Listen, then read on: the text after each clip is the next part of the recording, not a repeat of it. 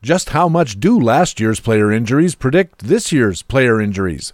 We'll ask Jeff Zimmerman of Rotographs, The Hardball Times, RotoWire, BaseballHQ, and elsewhere, next on BaseballHQ Radio. Learn to play the winner's way, 'cause Baseball HQ Radio starts right now.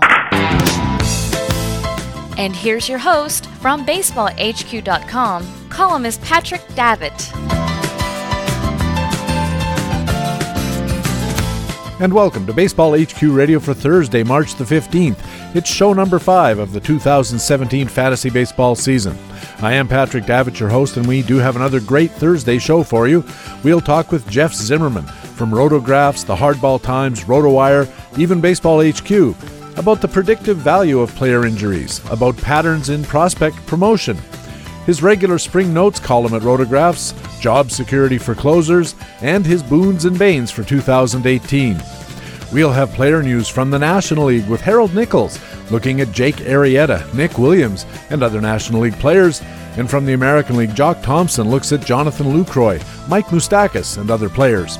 We'll also have commentaries from the expert analysts at BaseballHQ.com, the best fantasy baseball website in the business.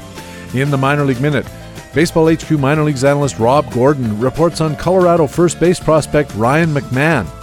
In our frequent flyer commentary, Baseball HQ analyst Alex Becky looks at Baltimore outfielder Anthony Santander. And in our continuing position previews, Baseball HQ analyst Greg Fishwick wraps it up with a look at catchers and designated hitters. Later in the show, I'll have our weekly Talk with Todd, asking Todd Zola about the new rules of streaming pitchers. And finally, in Master Notes, I'll be talking about spying on competitors in other leagues. It's another big Thursday show. Thanks for joining us at Baseball HQ Radio. Hey, what do you say? Tout Wars draft this weekend, a lot of drafting going on this weekend. Of course, we gotta talk some baseball.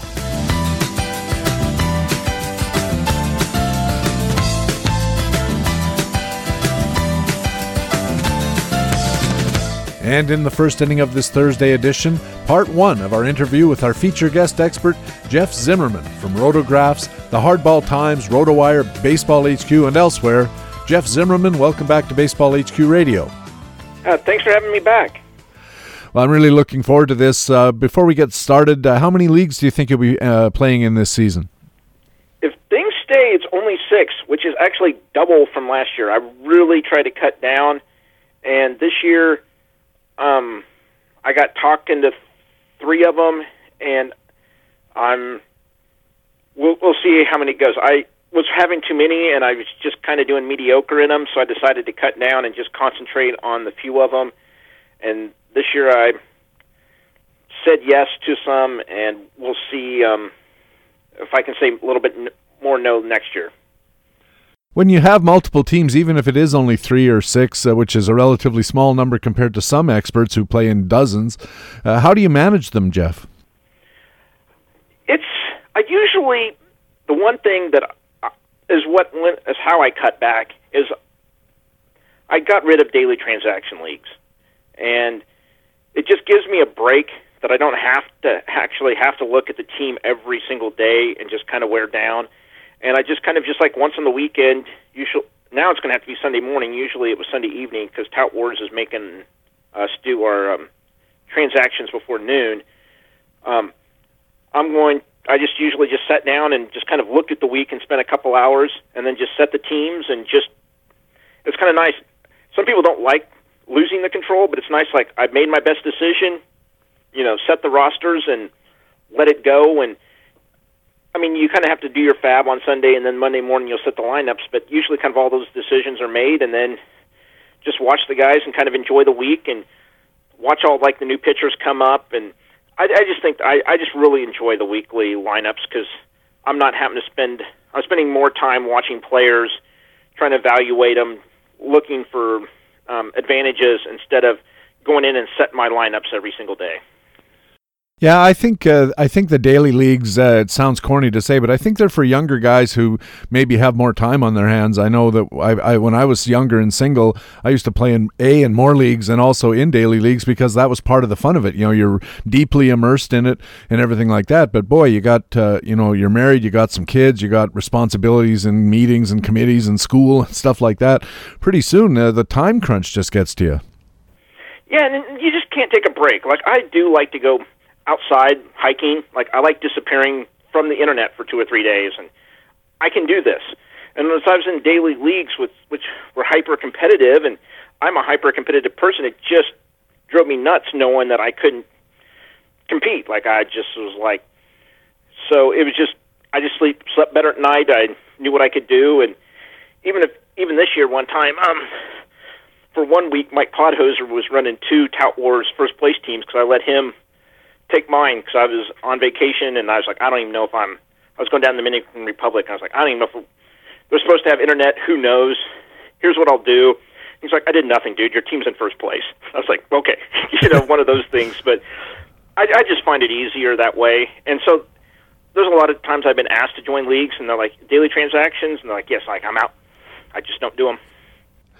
Now, in the drafts you've seen so far or participated in so far, one of the big stories so far in fantasy baseball has been the move of money in auction leagues and draft rounds in draft leagues towards starting pitchers. And I've seen stories about some auction leagues where the pitcher-hitter mix has gone from, the usual 69-31 or 68-32 all the way down to 63-37, 64-36, like that. It's quite a shift of money, or so it appears. What have you noticed about the movement of money or high draft picks towards pitching, starting pitching in particular? A couple things. I think the big thing is instead of there being a big 1, there's a big 4 pitchers, and I think owners are wanting one of those big 4 starters this year: Sale, Kluber, Kershaw, and Max Scherzer. Scherzer, yeah. So you have those 4, and they're kind of going in if they're not going in the first round of every draft, they're going immediately in the second, probably in the top 20 picks. Like I said, usually top 15, sometimes even earlier. That's just been unheard of since I played. Maybe you'll have 1, maybe 2, maybe some home leagues where it just may be a little bit differently, but usually that's just not the case. Last year most of the top pitchers were going around or after Scherzer around the 2-3 turn is when the starters were coming off the board. Everyone is grabbing hitting then. So I think those top guys are really getting valued quite a bit more, and that's part of the mix. And then after they've come off the board, it's generally kind of normal. You get, in a 15-team league, probably like 6 guys or 4 guys per round coming off the board, and it just kind of goes that way. And then usually around your 4th or 5th round, you start seeing closers kind of trickling off the board to kind of join the starters. And I just think the top, that's where I've seen it at. Maybe there's some jump up, but I'm kind of the mindset I'll get those 4. There's maybe a couple others like DeGrom or Strasburg that I would target. But otherwise, I'm just going to kind of back off and just kind of see where the values come out after that. So it's I'm not jumping at it, and I don't see a lot of people rushing to get starters if it's not those top 4. And that still leaves the question about the top 4 in single league formats. Of course, it's only a top 2 in each league. Do you think there's a justification to be made for spending a first-round pick on Sale or Kluber in the American League, Scherzer or Kershaw in the National League, or is this a choice best left to others? No, I think I could do it after like the first 2 picks, and I could almost justify Kershaw number 1 in an NL league, just because if he does throw a full season, he's going to probably carry your league. You're going to be in a good shape if he's healthy and can carry your league. And I don't know if there's a hitter that can really do that. Harper probably could, but I think I would, if I was in an NL draft, I think I would take Kershaw number 1 and then just end up with 2 hitters in the second round. Because like I said, I think his advantage would be the biggest. In an AL one, I would probably have to wait at least after the first two to start considering them. But the hitting now, there seems to be like 30 reasonable hitters. I mean, there's the top two generally are considered to be Trout and Altuve. But after that, it's really flat. Like I looked at a league, just did one and ran my valuations, and I looked at them, and Charlie Blackmon came in at number 2, and just with kind of his balance and mix of between home runs and stolen bases and batting average, I actually took him number 3 overall in a 15-team league, and I took some questions for it, but it's like everyone else that did their valuations. It's like, yep, that's where he is, especially after Goldschmidt got the humidor put in. I think he was kind of the number 3, but after that, there's just so many of these guys' values are just the same. Yeah, that's an interesting development as well, as the flattening of that curve after those first two guys are off the board. There's lots of choices to be made, which makes it more interesting because it gives you a lot of flexibility in, especially if you're well down in the first round, 8, 9, 10 like that, and you have choices to make based on what the people in front of you do. And it's not as chalk as it has been in past years, where the declining values were really well defined. Everybody knew what they were. Everybody knew what the first 6 or 7 picks were going to be.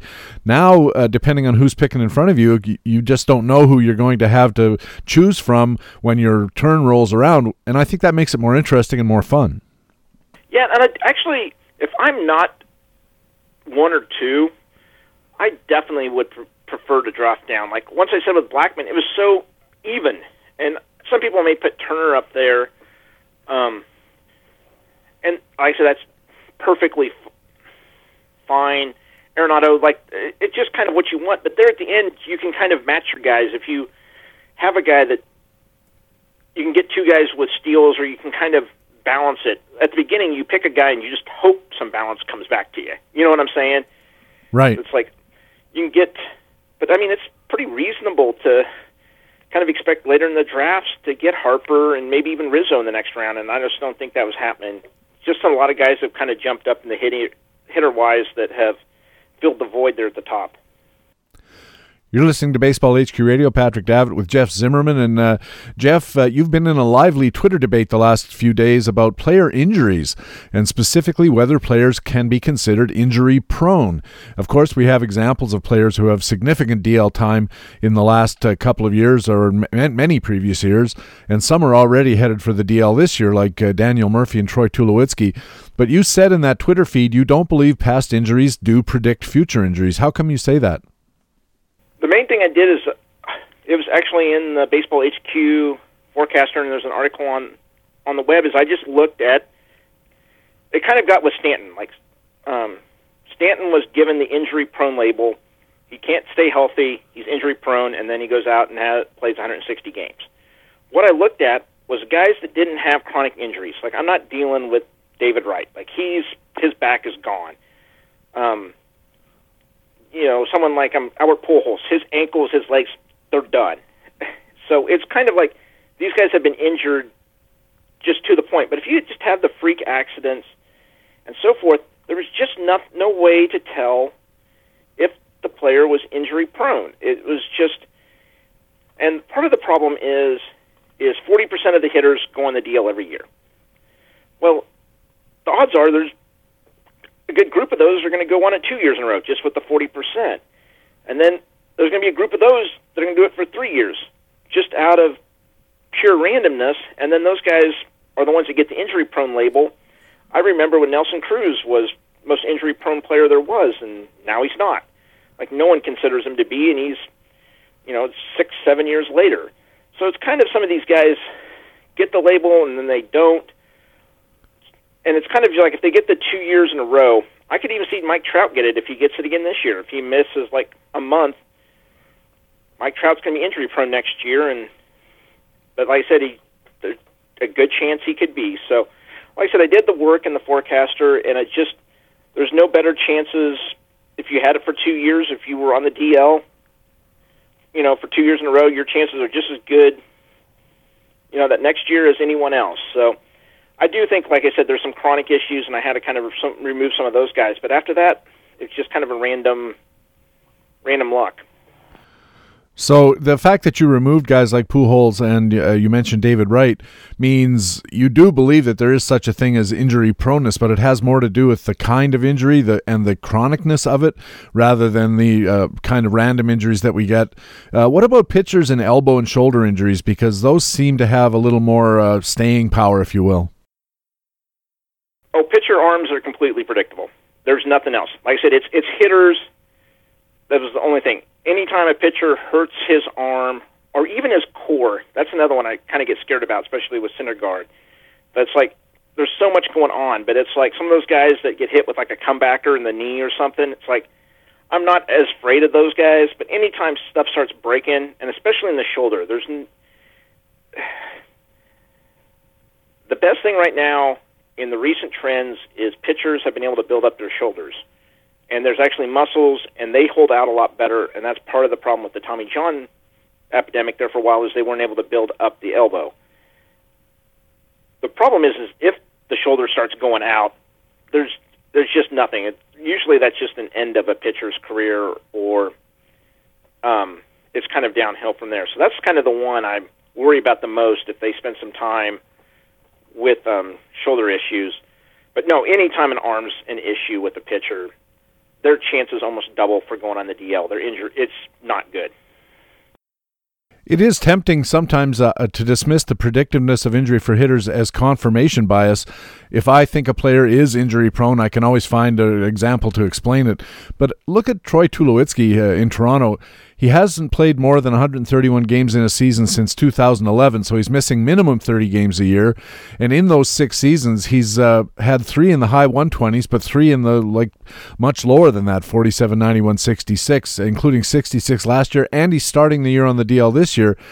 How confident would you be about Troy Tulowitzki as an example that he can recover in this season and get enough games and plate appearances to be a difference maker? I would say with him, I'm not very good. I think kind of gave me a heads up, you're going to bring him up and look at his stuff. He's kind of one where I wouldn't be surprised if there's something chronic because it's all like leg related, hip and leg. All of his stuff is that way, that there's something messed up permanently there. And I wouldn't take a chance on it. And that's something I said too. I'm kind of worried with like Miguel Cabrera. Like he's complaining about his back. He just didn't hit for any power. His back could just be done. I mean, it's not like a freak injury or anything. Like it's a major problem. So it's kind of up to the each individual person. And in Tulowitzki's case, I would probably make the call. Like I'm never going to give him more than 120 games. He just hasn't been able to show that. But like I said, I think his legs are kind of just like with Albert Pujols, like just done at this point. Like they have just been injured too much, and it's not like kind of freak stuff getting hit by the face or just a hamstring pull a hamstring pull is not freak, but it's a freak accident, but it's just something that's going to happen every once in a while or run into a wall. So I just, it's just one of those deals where you kind of have to just make your own calls on it. But the more I looked at it and the more the information I found is I just kind of target these guys. They really get devalued, and there's just some of the better buys that are out there. So A.J. Pollock's a guy I'm going to probably be targeting this. I've been targeting Greg Bird is another one. These guys that spent a lot of time on the DL, but in the last couple of years, and they get the F grade at the forecaster, and it's kind of like, well, everyone's down on him, but there's just no reason they can't play 160 games, so I'll go with it. I was looking at players like that as well, and it started me thinking that maybe when we start characterizing injuries, maybe there needs to be 2 separate categories of injuries, which is freak or unexpected injuries versus the kind of injuries that tend to be chronic, which might help us better understand not injuries, whether they're going to happen, but the kind of injuries that are likelier to happen, and start separating the players into 2 camps, those who have been put on the DL for injuries that we don't regard as repeatable or chronic, and those who do. And I think Miguel Cabrera is a great example because the reason he hits the ball hard when you look at a player like him is that he generates tremendous torque through his hips and back. And therefore, when you hear about a lower back problem, for a player like that who's generating such enormous torque and power through that part of his body, you have to start thinking, well, either he has to cut down on the torque to ease up on his back, which affects his ability to swing hard, or he keeps swinging hard and eventually something in there's got to give way because he's just using it so aggressively and so powerfully that the tissues just can't keep up. And I think those are the kind of guys that we have to be able to separate out, the chronic from the sort of intermittent, if you will. Yeah, and one other guy that's on that cusp is Michael Brantley. I'm not sure if his shoulder's 100%, and he's kind of been in and out. I think this year will tell a lot. I think he's banged up right now, which doesn't help the cause, but I don't think he may not be 100%. Like, he's one like Miguel Cabrera. It's like, you guys kind of got to turn it around this year, or, it's just going to be too many questions on the same injury, and your production's down, and it's just like, well, we're just going to have to move how we value you a lot lower. Baseball HQ Radio, Patrick Davitt with Jeff Zimmerman. And Jeff, you had a great study at baseballhq.com a little earlier about how prospects get promoted and when. Before we start, I thought it was interesting where you got the idea. It was in your 2017 Tout Wars Mixed Draft. You did really well in that year. You were thinking about Yoan Moncada versus Cody Bellinger, and you preferred Bellinger, which turned out to be the correct call and helped your team. But you said in the article, the results were right, but the process might not have been. What happened? I had looked back at the previous winners of Tout Wars, and most of them won because they got a major rookie that came in and really helped them out. And I was like, well, okay, I need to start figuring out which rookies I'm going to target, at least have one on my bench that if I get them, I'm not guaranteed to win or lose because of them, but I'm going to at least try to figure out the top guy. And the more I was looking at it, my process with Bellinger over Moncada was, I thought the Dodgers were going to be in contention, and he was more likely to be called up because they want to win, and the White Sox are kind of just they're rebuilding, just to say it nicely. And so I was like, there's going to be no hurry for him to come up. And I was like, I want the production. I want to see if he's going to come up and play, and can he do it right away? And then so that was my rationing, and I was like, well, do competitive teams bring up their guys earlier? So that was part of the process, was one of my inputs when I started looking at the data. It is a little bit, that part of it. So it kind of justified it. But the biggest thing I found out is it's just the last level that they were at. If they played last year at AAA, it's like over 90% chance that they're going to get promoted. Most of the guys that didn't get promoted were hurt in some ways. It was almost all of them had an injury. There's like two guys that were the exception. So if you're in AAA, you're a top 100 prospect, you're going to get to the majors sometime the next year. There's a few other variables with it, but that was the biggest thing. And then if you end the season at AA, your own chances around 50%, and that's one where and that's for both hitters and pitchers. If you're a higher end prospect, you'll get promoted more likely. If you're kind of in that bottom half of the 100, you may have to spend some more time at AA and then AAA. But if you're below AA, the chances of getting promoted are 10% or less. I mean, it just really drops down. So those guys, a few of them do. Again, it's the top guys. And the other thing to look for is the age, is look for the college players. They're the ones, the Chris Bryants, that get brought up quick, Bryce Harper's. So he was actually high school, but sort of college. Yeah. I mean, he spent the 1 year at JUCO, but it's kind of those really top guys, but also the college ones where they don't want any more development. Like, this guy's developed, let's get him to the majors. Jeff, you mentioned this idea of whether the team needs the player, and of course the teams nowadays are so concerned with delaying the start of the service clock because it allows them that extra year of control and so forth. Is that still something we need to be aware of when we're looking at, say, if you got a choice between Victor Robles, who, with the context of Washington and the outfield problems they're having, appears more likely to be on the roster to start or early on, versus Ronald Acuna down in Atlanta, and Atlanta really, for now at least, doesn't look like they're in any hurry to get started competing for playoff spots. Should we rethink that whole idea about service clocks?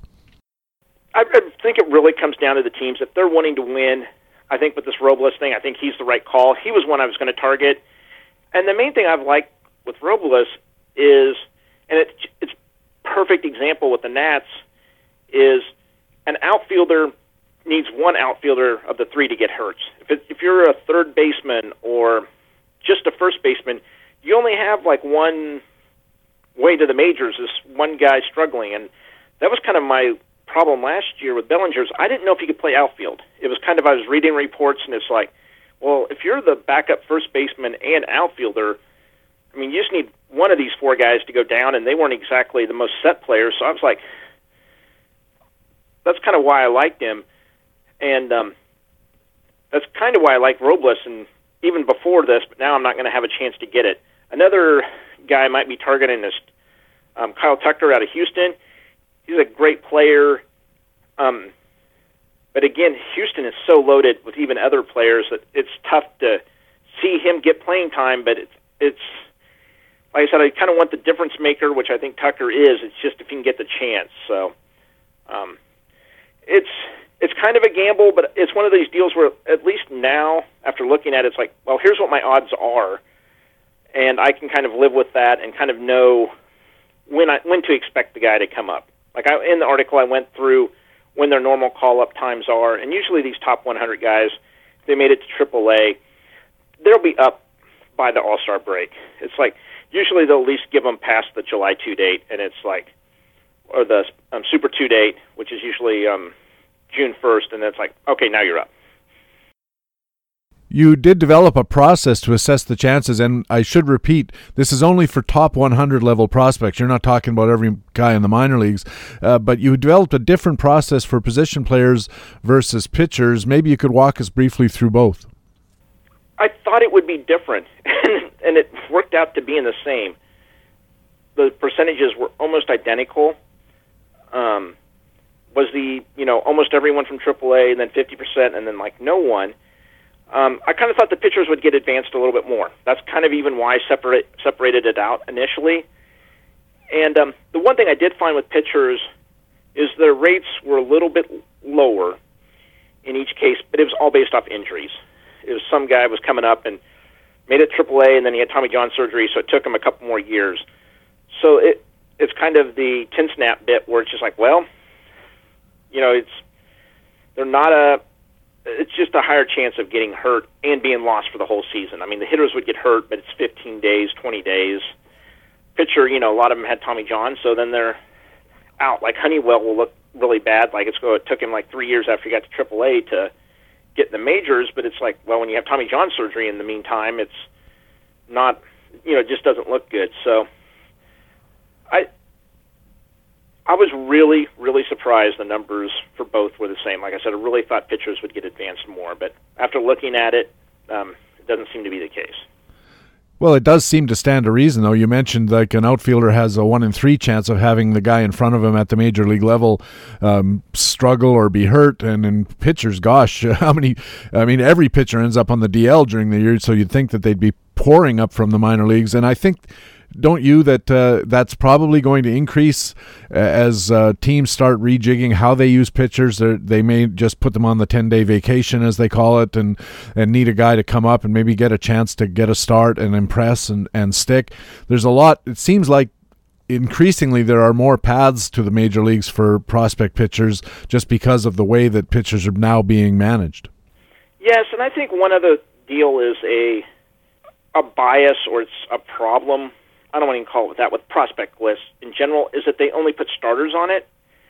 Is I think sometimes we'll see relievers might be getting advanced a little bit quicker, and they may get the bump up a little bit faster than a starter.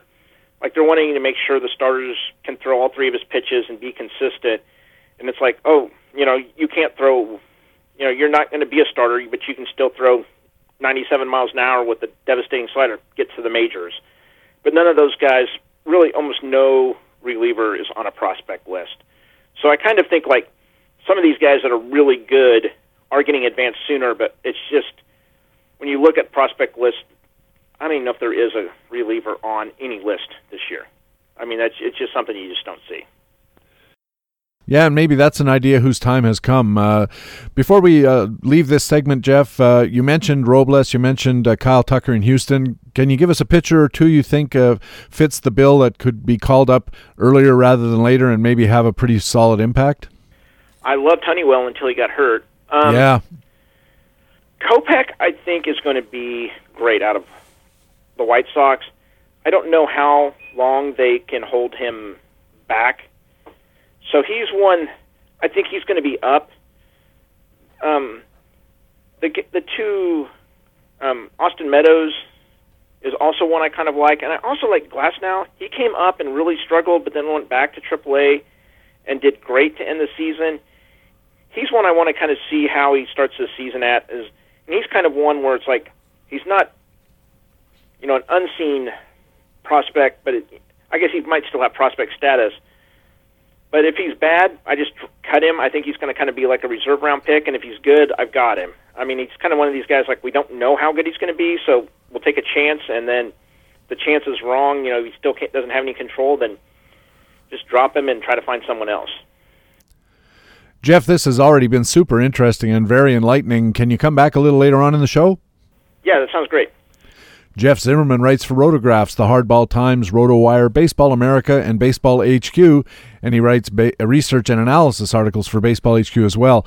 Jeff will be back a little later on if he can find the time. When we return, our Baseball HQ commentaries coming up, the Minor League Minute, Frequent Flyer, and Position Previews. But right now it's the time in the show when I get to let you know about some of the great content that lets us say with confidence BaseballHQ.com is the best fantasy baseball website in the business. Listen to this. In a research piece, Nick Trojanowski looks at the importance of where runners are stranded in assessing pitchers. In gaming, our old friend Matt Beagle has a points league draft guide for pitchers. And in Facts and Flukes, Brant Chesser evaluates Whit Merrifield, Edwin Diaz, Nomar Mazara, Jacob Faria, and Mikey Mattock. And that's just 3 articles among literally dozens. Just a small sampling of all the great content you'll find at BaseballHQ.com all the time. And why we call our site the best fantasy baseball website in the business. And welcome back to Baseball HQ Radio. I'm Patrick Davitt. Now it's time for our League Watch News reports. We have Jock Thompson on deck with the American League. And leading off, it's the National League report and Baseball HQ analyst Harold Nichols. Nick, welcome back to Baseball HQ Radio. Thank you, Patrick. Free agent starter Jake Arrieta signed for 3 years and $75 million with the Philadelphia Phillies, a nice little payday. Phil Hertz covered the story for BaseballHQ.com's Playing Time Today. What do we expect from Jake Arrieta in the sometimes inaptly named city of brotherly love? Yes, it's it could be a rough transition for Arrieta into Philadelphia. He was down last year. It was a down season. It wasn't the kind of season we got from him in 2014 and 2015.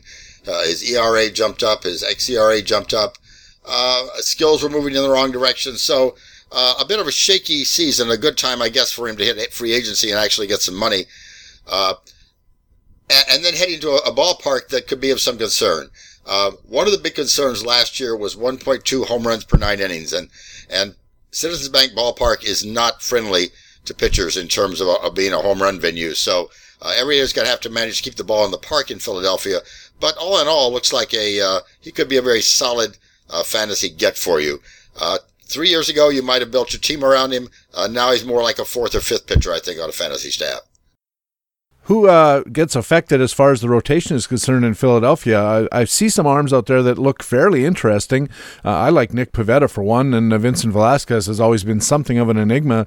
So what goes on in the rotation in Philly? Well, we talked, I think, a week ago about 4 guys competing for for 3 slots. Now we've got 4 guys competing for 2 spots. So we've got Velasquez, we've got Pivetta, we've got Ben Lively, we've got Jared Eichhoff, all competing for now 2 spots instead of 3. And so a couple of those guys are going to wind up back in the bullpen, or if they have minor league options left, headed back to the minors. I've always thought Vincent Velasquez would make a terrific bullpen arm, but I guess we'll see. Cincinnati Reds right-hander Anthony DeSclafani is dealing with a strained oblique muscle, and he hasn't been given a timetable for his return. Gotta hate those core muscle things. He'll start the year on the DL. He won't be back until late April, they say, maybe even later. Tom Kephart covering the story for Playing Time today at BaseballHQ.com. So what's going to happen with this injury? How does it affect already less than stellar Cincinnati rotation? Well, Cincinnati has some very good arms competing for the back end of their rotation, and whereas it looked like they would have 2 spots available, now it looks like they may have 3 spots available at the end of their rotation, at least to start the year. And they've got some good arms out there. Tyler Mahle, Sal Romano. Sal Romano's had a very fine spring. Tyler Mahle's had a good spring. Amir Garrett, Robert Stevenson. 3 of those guys are likely to end up in the starting rotation. All could have, I think, fantasy appeal if you can get them late in a draft. I like Romano's got a lot of ground ball potential, and in Cincinnati, that's super important. That park is not at all friendly on the home run front for pitchers. Yes, it does. Romano does have a lot of ground ball potential and pitched very well in August and September, and so he was already a front runner for one of those spots. Tyler Mahle struggled late, but has been striking out a lot of batters in spring training. So, we've got several possibilities there, and they're guys that I would certainly not hesitate to pick up were I building a rotation if I could get them late in a draft, and that seems likely at this point. Yeah, that's the beauty of situations like Cincinnati. The team's not that good. The park is very unfriendly to pitchers in general. Sometimes those guys fall a little farther than they ought to, and it could be worth looking at, as you said, as you get later into your draft or towards the end game in your auction. Save $1 or $2. Likely St. Louis closer Luke Gregerson also has a problem with his oblique muscle. Boy, you gotta hate those issues with the core. Phil Hertz on the story for Playing Time today. Manager Mike Matheny in St. Louis said Gregerson, they looked at him, the trainers, the doctors, and I'm quoting here, it came back relatively clean, but it's something still to be cautious about. And boy, when you hear cautious when you're talking about a closer, that should set off some alarm bells, some save opportunities that owners are always looking for in these closer situations. Who gets those save opportunities for the Cardinals if Gregerson can't answer the bell? The guy that I would look at right away, right off the bat, is Dominic Leone. Dominic Leone, we already got him projected for 16 saves out of the St. Louis bullpen. Pitched very, very well last season.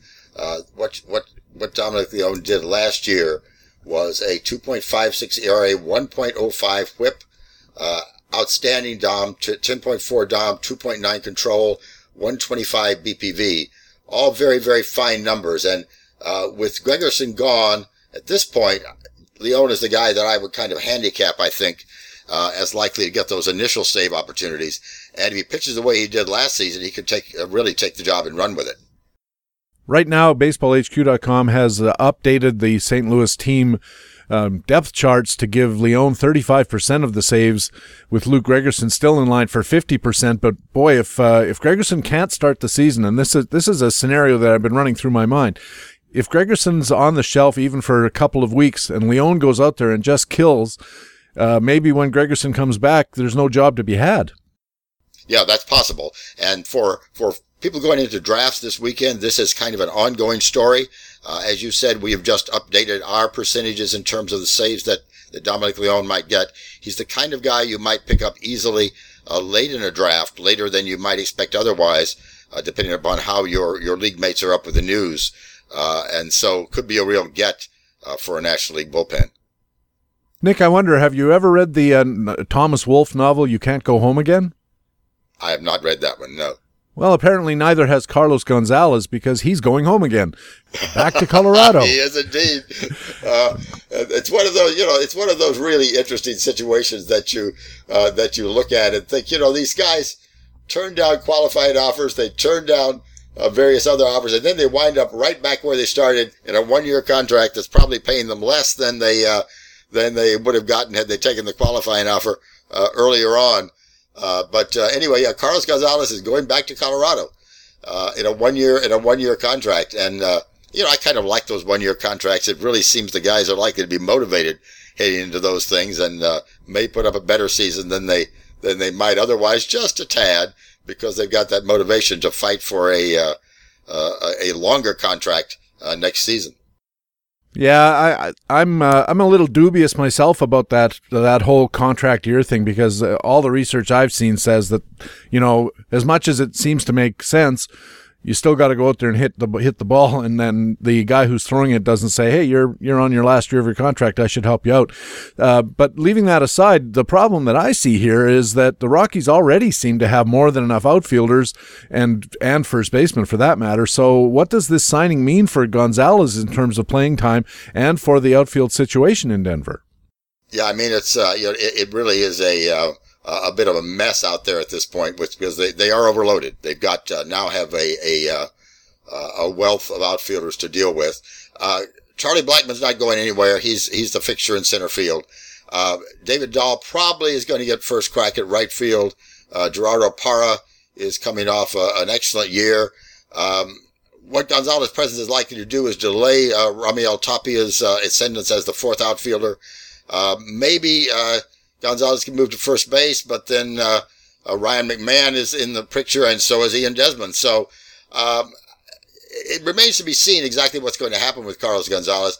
I wouldn't be surprised that that if he doesn't get off to a strong start, that he becomes really a bench bat for Colorado with the number of other possibilities they've got out there. I would not be paying a lot for Carlos Gonzalez in current drafts. Yeah, I like the skills at one time, but he's 32 years old now. There's lots of competition for playing time. I think you have to proceed with caution, but here's a little bit of speculation that I'll offer you. If Colorado falls out of the picture, they could get a huge amount of talent for Charlie Blackmon. And I wonder if maybe somewhere in the back of somebody's mind they're thinking, if things don't go well for us this year, maybe this is our time to cash in that particular chip. And if you're in a league that a National League only that doesn't allow you to keep stats of a guy traded to the other league, maybe just keep that in the back of your mind before you go the extra dollar on Charlie Blackmon. I wonder if Colorado is setting up for a situation. That's possible. I mean, they certainly have younger guys that they could move into various roles, and so that would be a possibility. You're right. Charlie Blackmon would be worth a whole lot if he were traded elsewhere. And Blackmon's no spring chicken either, so it might, if Colorado decides to go with the youth movement. You mentioned Ryan McMahon in AAA. I think OPS over 1,000 in Albuquerque. Boy, they've got some talent there that they could build around, and at a certain point, if you think your window's 2 years away or whatever they might decide it is, you mentioned also Ramiel Tapia, another guy that they might want to figure out how he's going to get some playing time. All of a sudden, those older, expensive guys start to become a little too old, a little too expensive, and therefore expendable. That's true, but the other thing to keep in mind is that a year ago, Colorado did very, very well. It came very, very close, and so it's one of those things where they really could compete and may not drop out early. I should say that BaseballHQ.com's team analysts have given Carlos Gonzalez a little over 400 at-bats for 2018, so they seem to believe, and these are guys who look at these teams very closely and stay on top of them, they seem to think that Carlos Gonzalez is going to be a reasonably productive guy with 401 at-bats. That's not bad, and 17 home runs. He's going to bat 270 or so. Yeah, you could do worse. Finally, Nick, our Buyer's Guides columnists have been focusing this week on what they call gambles, which means players they believe carry greater risk than you might want of being overvalued or overdrafted. Stephen Nickrand, excellent columnist, writes the Batter's Buyer's Guide, and he came up with a long list of players, and his method was to look at guys who earned more than $5 last year but had base performance values under 25, which is pretty poor. I saw Jonathan Villar at the top of the list. I saw Ian Happ. I saw Ian Desmond. I saw a bunch of other guys not named Ian. And one name that caught my eye was the Phillies outfielder Nick Williams. And I've read here and there that Williams, some people think he's a bit of a sleeper with some breakout potential. What does Steven say about Nick Williams? Well, Stephen thinks Nick Williams is a gamble rather than a sleeper. I mean, Nick Williams he certainly has some tools. He gave pretty good value last season. 288 batting average, 12 home runs, 55 RBIs, all in only 313 at bats. So those are good numbers. But he had a very friendly hit rate, 38% hit rate. And his plate discipline was not really very good. Only a 6% walk rate, a 69% contact rate. You don't expect a 288 batting average with a contact rate that low, 0.21 I. So this guy's high hit rate was hiding some warts, and those warts could certainly jump up to bite him in his this current season. And he's also a ground ball hitter, 50% ground ball rate. So he can't he's not likely to recapture the home run pace he had last season. Really big holes in his swing. He's got good speed, but he's got to get on base more than he is now to take advantage of that. I'd be a little leery of Nick Williams. I agree with Stephen in this case. I would slide Nick Williams further down my draft list. Good results last year. Could have maybe an ideal guy for a sophomore slump. Yeah, and again, they have some options out there with Aaron Altair particularly, and they have the whole Carlos Santana, Rhys Hoskins thing going on, so there's going to be some movement in the outfield out there. But I agree with you and with Steven here, and one other thing that catches my eye, you mentioned that he's got the ground ball tilt, which mitigates against him repeating even a 12 home run pace. In a full year, it'd be probably more like 20. But not only that, his hard contact index is under 100. He's under league average for putting the ball in play with some pace, and that means ordinarily a ground ball guy has a better chance at a batting average that you like because, ground balls sneak through a little more often than fly balls do. But all of a sudden, if you look at the combination of soft contact and ground balls, not so good. No, right. I agree with you. Not so good. Soft contact, lots of ground balls. The kind of guy who could easily disappoint, I think, this upcoming season. And with the number of players they have available and good players for those outfield spots, the kind of guy who could land on the bench very quickly. Or be traded. Back when Carlos Santana signed in Philadelphia, analyst Phil Hertz said, well, he's going to play first base. They're going to push Rhys Hoskins, as I said, out to left field. All of a sudden, you've got Williams and Aaron Altair fighting it out for right field or sharing the job. Williams is on the right side of a platoon in that case, but Phil also said one of these guys, or maybe somebody else, is going to get traded out there. What do you think of that? Well, that's certainly a possibility. I mean, Philadelphia's been making some moves and trying to position themselves to actually compete this season, unlike some other teams out there, and so they could have more moves to make. All right, Nick, thanks very much for helping us out with the National League again, and we'll catch up with you again in a week's time. Thank you, Patrick. Harold Nichols is a pitcher matchups analyst with BaseballHQ.com and our man on the National League beat here at BaseballHQ Radio. Now let's turn to the American League and BaseballHQ writer and director of news and analysis, Jock Thompson. Jock, welcome back to the show. Hi, PD. Good to be here, as usual. Lots of free agent stragglers starting to come into contracts in the American League, starting in Oakland, where the A's have got what looks like a pretty good deal, signing Jonathan Lucroy to a one-year deal for less than $7 million. Rod Truesdell covered this for Playing Time today at BaseballHQ.com. How do you think this all plays out? Well, I've been saying, or I've commented this spring in my Playing Time Tomorrow space that the Oakland catching outlook really looked fluid, and this looks like a really good inexpensive sign for the A's for several reasons. First, they didn't have any depth behind 2017 rookie Bruce Maxwell, who of course now has some legal issues and, unless I'm mistaken, a court date hanging over his head this spring, and that had the real potential of injecting some chaos into the situation, let alone the question as to how Maxwell was going to react to all of this. But the A's also have a really young rotation with more really good rotation prospects on the way this year. And even with the recent drop-off, Lucroy is still highly regarded as a handler pitcher. So particularly at the depressed salaries that this year's, as you say, free agent stragglers are coming in for, this works pretty well for the A's. Yeah, it's something I hadn't thought of, Jock, but Lucroy could add some value to that A's rotation, and I know that some experts have been saying the A's rotation has a few sneaky sleepers in it as it was, and maybe we need to notch them all up $1 or $2 based on the signing of the catcher rather than anything else that's gone on. Yeah, obviously everyone likes Sean Manaea a little bit. I like him even with his off year last year. After that, I think there's a lot of back of the rotation question marks. But you're right, there's some guys that could find value. I think the best is yet to come. Like I said, I saw A.J. Puck down in spring training. I think he's going to be terrific, and I think he's going to be up this year. And I think having LaCroix behind the plate to guide him along is certainly going to help. But what about offensively? That's the big question. We're always looking for catchers who can contribute. And over the last 3 seasons, Lucroy's been so-so one year, a really good year in 2016, 24 home runs, then not so good again last year. And that's in Texas and Colorado, 2 pretty good offensive parks. What's going to happen with Jonathan Lucroy from an offensive standpoint playing in that cavernous stadium in Oakland? Now, you're right. Lucroy's power and his hard contact rate kind of fell through the floor last year, even though he was in these terrific hitting parks. His actual contact rate was at a year high.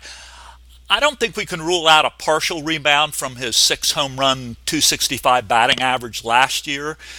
Even in pitcher-friendly Oakland, the nice thing is that he's going to get a lot of at-bats in a pretty decent lineup. Oakland is at least good offensively, and at least for the first part of the season. And given the bleak catching outlook in fantasy, if he can uptick from this, it's probably worth a modest bid. I really wonder whether his power is coming back after last year, unless there was some kind of an injury. Because boy, those numbers look awful. I wouldn't I wouldn't bet on his return to double-digit earnings, but I think his batting average and counting stats could certainly tick up.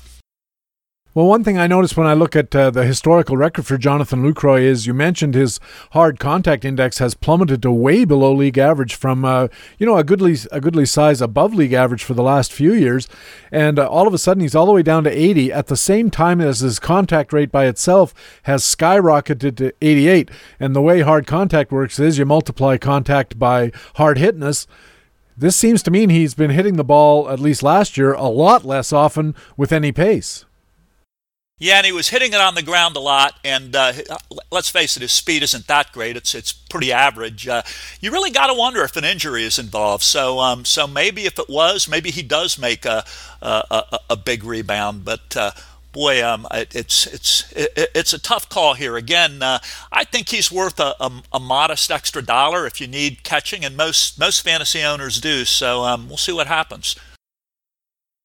One other thing about Jonathan Lucroy, Jock, since 2011, listen to these OPS marks.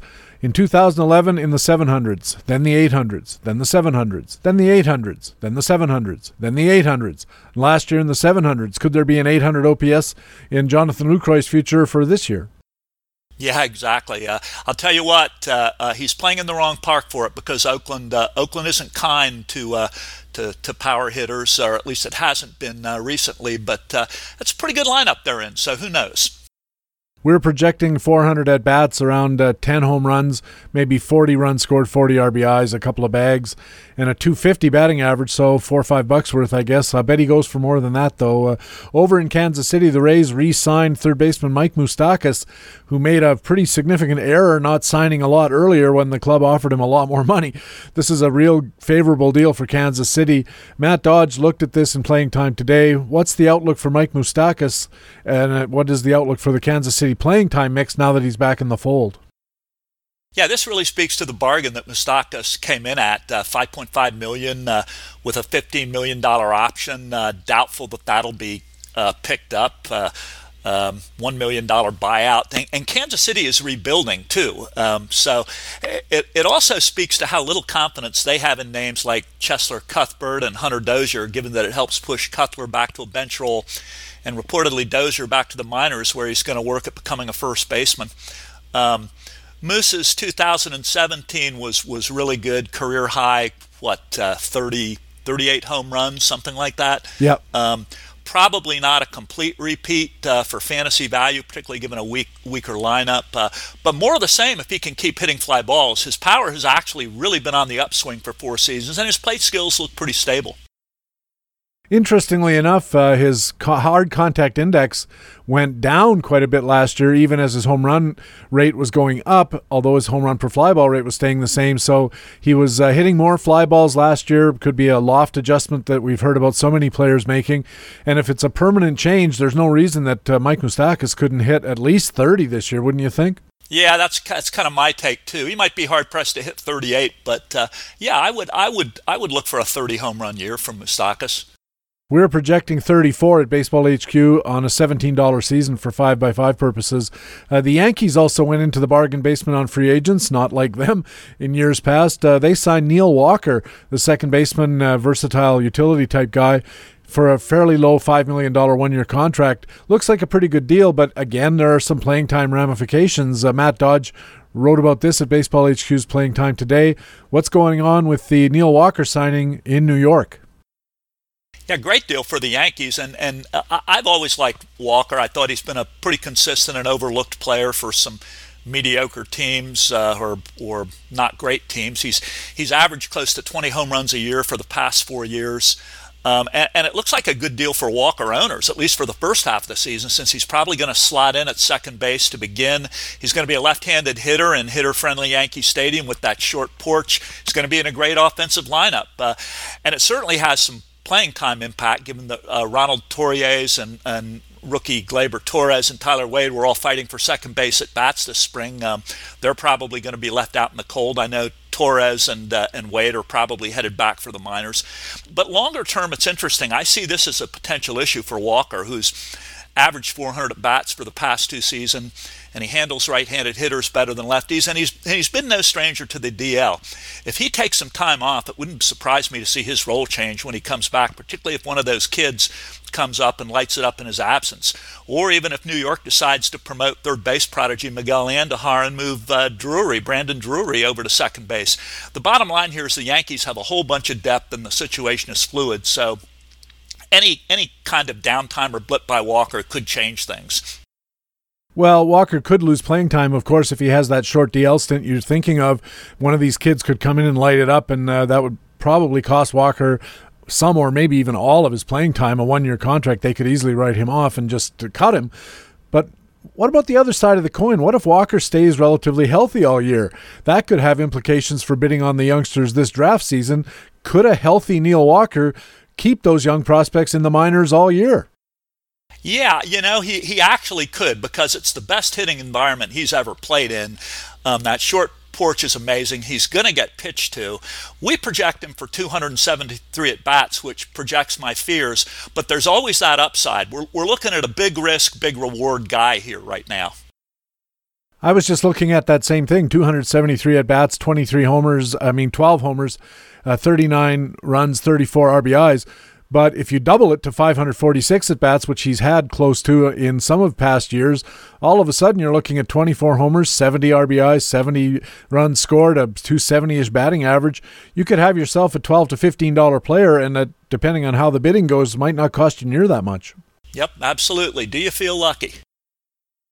Minnesota continued a busy offseason and a very effective one, I have to say, signing free agent starting pitcher Lance Lynn to a one-year deal. He apparently turned down a 2-year deal with Minnesota.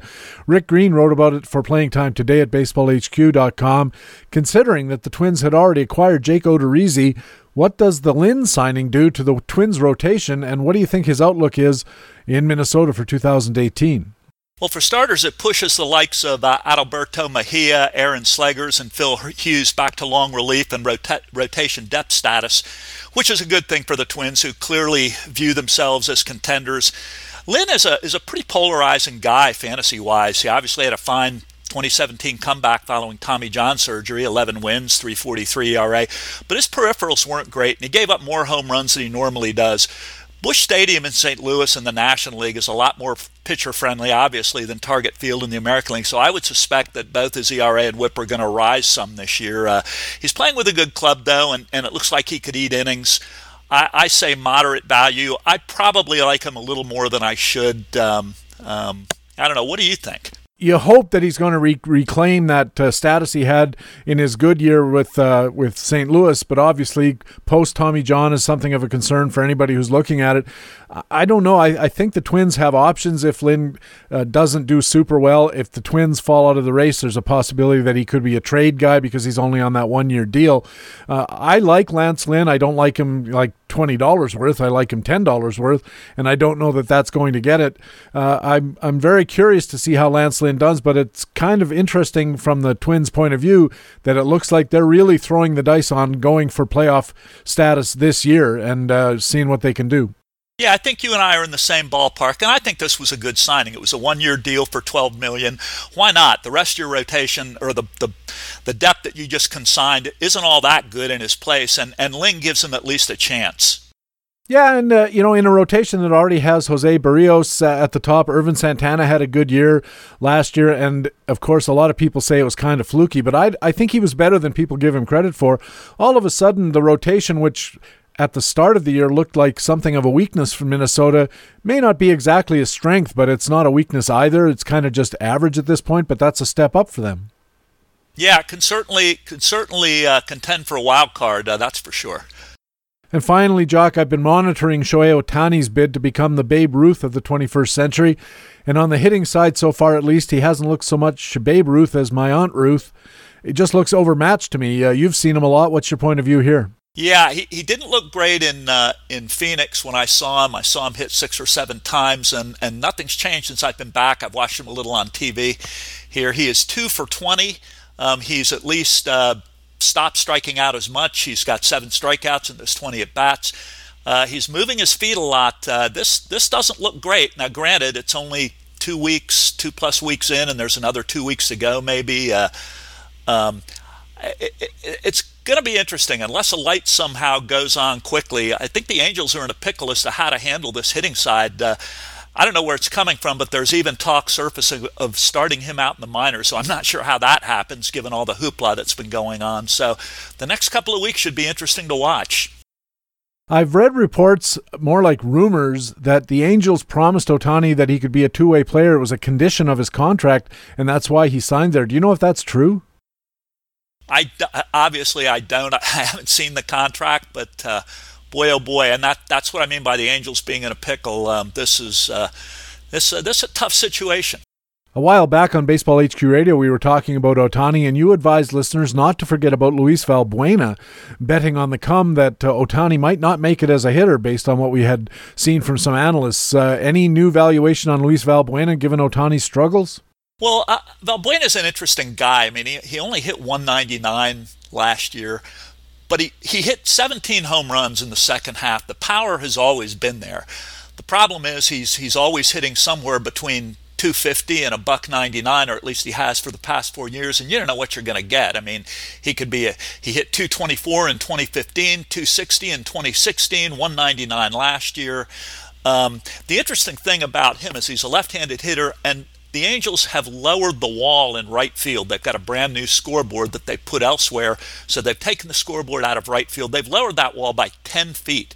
So if Valbuena plays, he's going to hit home runs. If you can deal with the batting average and hopefully look for a more fortunate hit rate than he had last year, I think his hit rate was, I'm looking at it right now, it was 21%. That's going to rebound.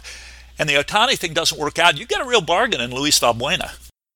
I think so too, but I'm a little more worried about the hit rate than you might be. I've noticed that in like 5 out of the last 7 years, he's had hit rates well below 25%, which is low.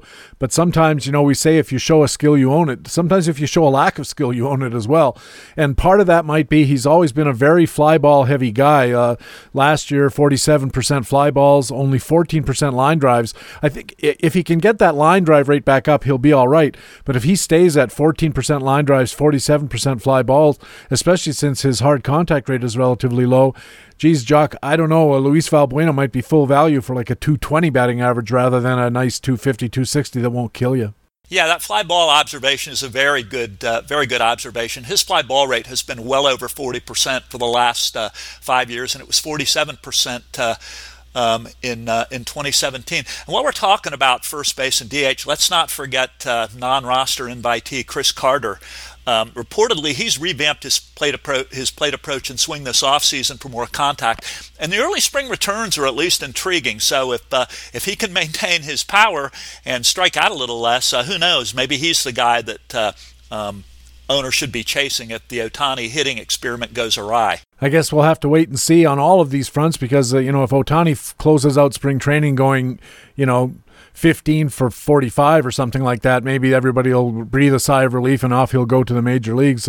I don't think it's going to happen, but yeah, it's definitely something we got to watch. Jock, thanks a million for helping us out. Have you got any drafts this weekend? No, both of my supplemental drafts for my keeper league start next week, but I'm preparing for them now. We're doing some last-minute trades. We're in salary cap league, so everybody's trying to balance out their rosters positionally and get under the cap. So it's a real busy time for sure. All right, Jock, thanks a million. Talk to you again next week. Okay, PD. See ya. Take me out to the ball game. Take me out with the crowd.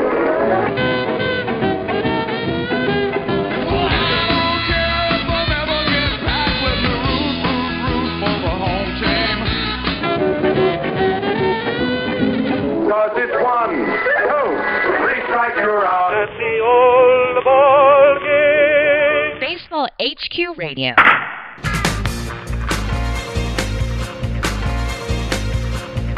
Hey, welcome back to Baseball HQ Radio. I'm Patrick Davitt. Time now for our regular HQ Radio commentaries. Coming up, we have frequent flyer and position previews. And leading off, it's the Minor League Minute. And here with a look at Colorado first base prospect Ryan McMahon is BaseballHQ.com minor leagues analyst Rob Gordon. The Colorado Rockies' Ryan McMahon has been impressive this spring, going 17 for 48, and looks to have secured the starting first base job heading into the season. The 23-year-old McMahon has a smooth left-handed stroke that generates loft to go along with his natural power. McMahon is a below-average runner but does have a strong arm and moves well defensively. In the past, he's seen action at second base in addition to first and his natural position at third, and that position flexibility could give him some added value if the Rockies opt to use him in that capacity. McMahon struggled through an injury-plagued season in 2016 that saw him hit just .242 with 12 home runs, but he bounced back in a big way last year, slashing .355 with a .403 on-base percentage and a very impressive .583 slugging percentage with 39 doubles and 20 home runs between Double and AAA. McMahon did have some swing and miss issues in the past, but made an adjustment last year, posting an 80% contact rate, and now profiles as a solid .280, 20-plus home run corner infielder, who at his peak could post several seasons of .300 with 30-plus home runs. Don't go crazy on draft day, but if you can somehow roster Ryan McMahon for a reasonable price, or even better, already own him in a keeper league, he should put up solid numbers in 2018 and is a leading contender for the NL Rookie of the Year award. For Baseball HQ Radio, this is Baseball HQ minor league analyst Rob Gordon. Another way BaseballHQ.com subscribers get the winner's edge is with comprehensive coverage of the minor leagues. During spring training and all season long, the BaseballHQ.com scouting team has reports and updates on all the top prospects, moves within the organizations, daily call-ups reports once the season starts, pretty much everything you need to keep tabs on those rising stars. This week's prospect coverage includes Chris Blessing, who kicks off his series The Eyes Have It by scouting the perfect game high school showdown in Emerson, Georgia, focusing on shortstop Nander DeSatis and catcher Will Banfield. If you need to know your prospects to stay competitive in your leagues, BaseballHQ.com has you covered. Now it's time for Frequent Flyer, where we apply BaseballHQ.com tools to pick out players on whom you might want to take a flyer, because they could be available in your free agent pool, and they have the potential to deliver those big returns. This week's Frequent Flyer is Baltimore outfielder Anthony Santander, and here to tell you more is Baseball HQ analyst Alex Becky. Last week, we told you about 22-year-old Baltimore Orioles outfielder Austin Hayes, who might eventually play like Mays and run like Hayes, quoting the 1989 hit movie Major League. But there's another Orioles outfielder whose surprising spring performance is ruffling more than a few feathers in Baltimore.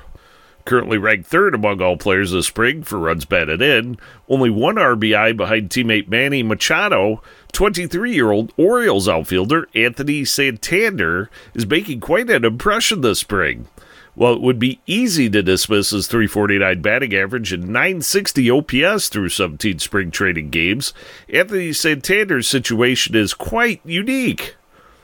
The Orioles must keep Anthony Santander on the 25-man roster for 44 days in order to maintain his rights. The former Rule 5 draft pick from Cleveland in 2016 only played in 13 games for the Orioles in 2017 due to various injuries. But he did bat a respectable .267 in those 13 games.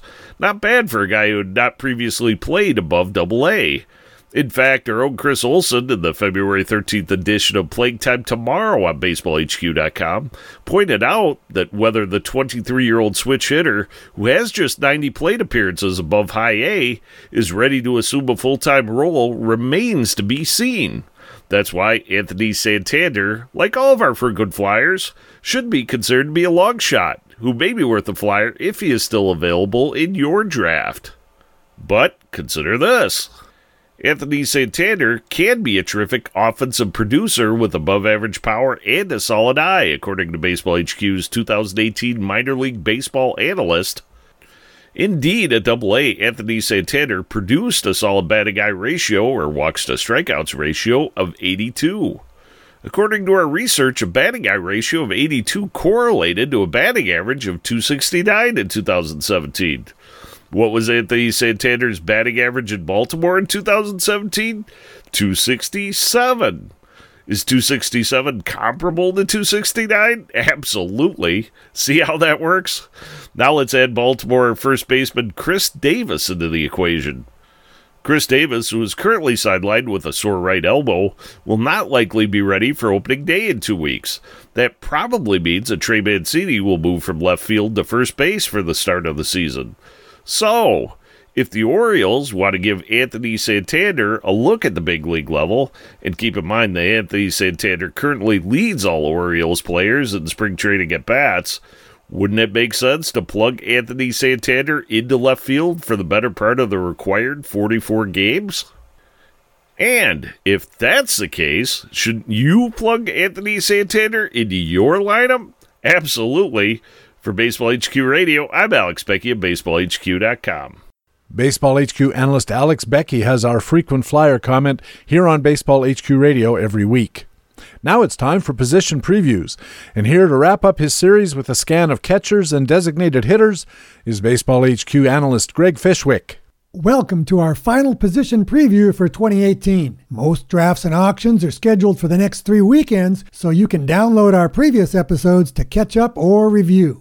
We're using the Universal Draft Grid from the 2018 Baseball Forecaster to see how many players are at each tier level in mixed and only leagues. The Universal Draft Grid employs standard roto categories and 20-game position eligibility. So, for example, if your league requires only 10 games or uses on-base percentage instead of batting average, you'll need to adjust. For a precise picture of individual player rankings and values specific to your leagues, use the custom draft guide at BaseballHQ.com. Now let's look at catchers and designated hitters. We divide players into 7 tiers: Elite, Gold, Stars, Regulars, Mid-Level, Bench, and Fringe. To identify potential targets, we use bold print for those with reliability grades of B or better in each of 3 criteria: health, playing time or experience, and consistency. As usual, catchers and designated hitters who can contribute greatly are scarce this season. Of the 7 tiers in our Universal Draft Grid, the top 2 tiers are completely devoid of both catchers and designated hitters. In the next 2 tiers, there are only 5 catchers and 2 DHs. At catcher, Gary Sanchez is all alone in the American League, and among the top 4 National League catchers,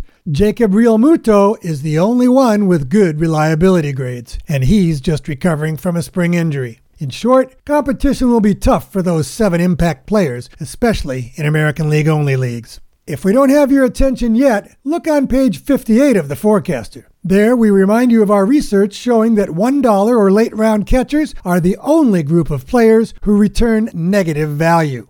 To avoid rostering a catcher who detracts from your team, or worse, 2 such catchers, let's focus on the 28 mid-level and bench tier catchers, along with the 5 designated hitters in those 2 tiers. To begin with the American League designated hitters, 38-year-old Nelson Cruz has the only set of straight A's among the entire list of 7 viable DHs, and like Realmuto, he's recovering from a spring injury. 2 more DHs of note are the slimmed-down Kendrys Morales and Rays rookie Jake Bauers, who could gain eligibility at outfield and or first base as well. Back behind the plate, there are 7 mid-level catchers. The American League has 5, and the National League only 2. At the bench level, the American League has 7, and the National League catches up with 14. Combined, the 28 catchers at those two levels are distributed a bit unevenly. The National League has 16, and the American League has 12. But that's misleading, because in the National League, 8 of the 16 are in more or less 50-50 job shares for the Braves, Dodgers, Brewers, and Phillies. The bottom line for backstops is each league has just 10 targets. So don't wait or try to go too cheap on catchers. If your league still uses 2 catchers, it will require some concentration to land a pair of worthwhile ones. The most reliable catchers besides Real Muto are Yasmani Grandal in the National League and Salvador Perez, Russell Martin, and Brian McCann in the American League. The best American League sleeper is James McCann, who emerged for the Tigers last season and then had his platoon partner traded away at the deadline. Coincidentally, it's that former platoon partner, Alex Avila, who's now the best National League sleeper after signing a 2-year deal to start for the Diamondbacks. So remember our research showing that $1 or late-round catchers can hurt you. Target the 10 starting mid-level and bench-tier catchers in each league. And don't overlook the 3 mid-level and bench-tier designated hitters who have jobs in the American League. For bargains and values at catcher, designated hitter, and every other position, read the Market Pulse columns by Matthew Cederholm on our site. Best of luck with your plans for catchers and designated hitters and with all your 2018 drafts and auctions. We'll be back with weekend pitcher matchups on our opening day edition. For Baseball HQ Radio, this is Greg Fishwick of BaseballHQ.com. Baseball HQ analyst Greg Fishwick does our weekend pitcher matchup segments during the season and has been delivering his position previews here at Baseball HQ Radio all through spring training. When we return, it's part 2 of our feature interview with guest expert Jeff Zimmerman. Stay right there. It's Baseball HQ Radio.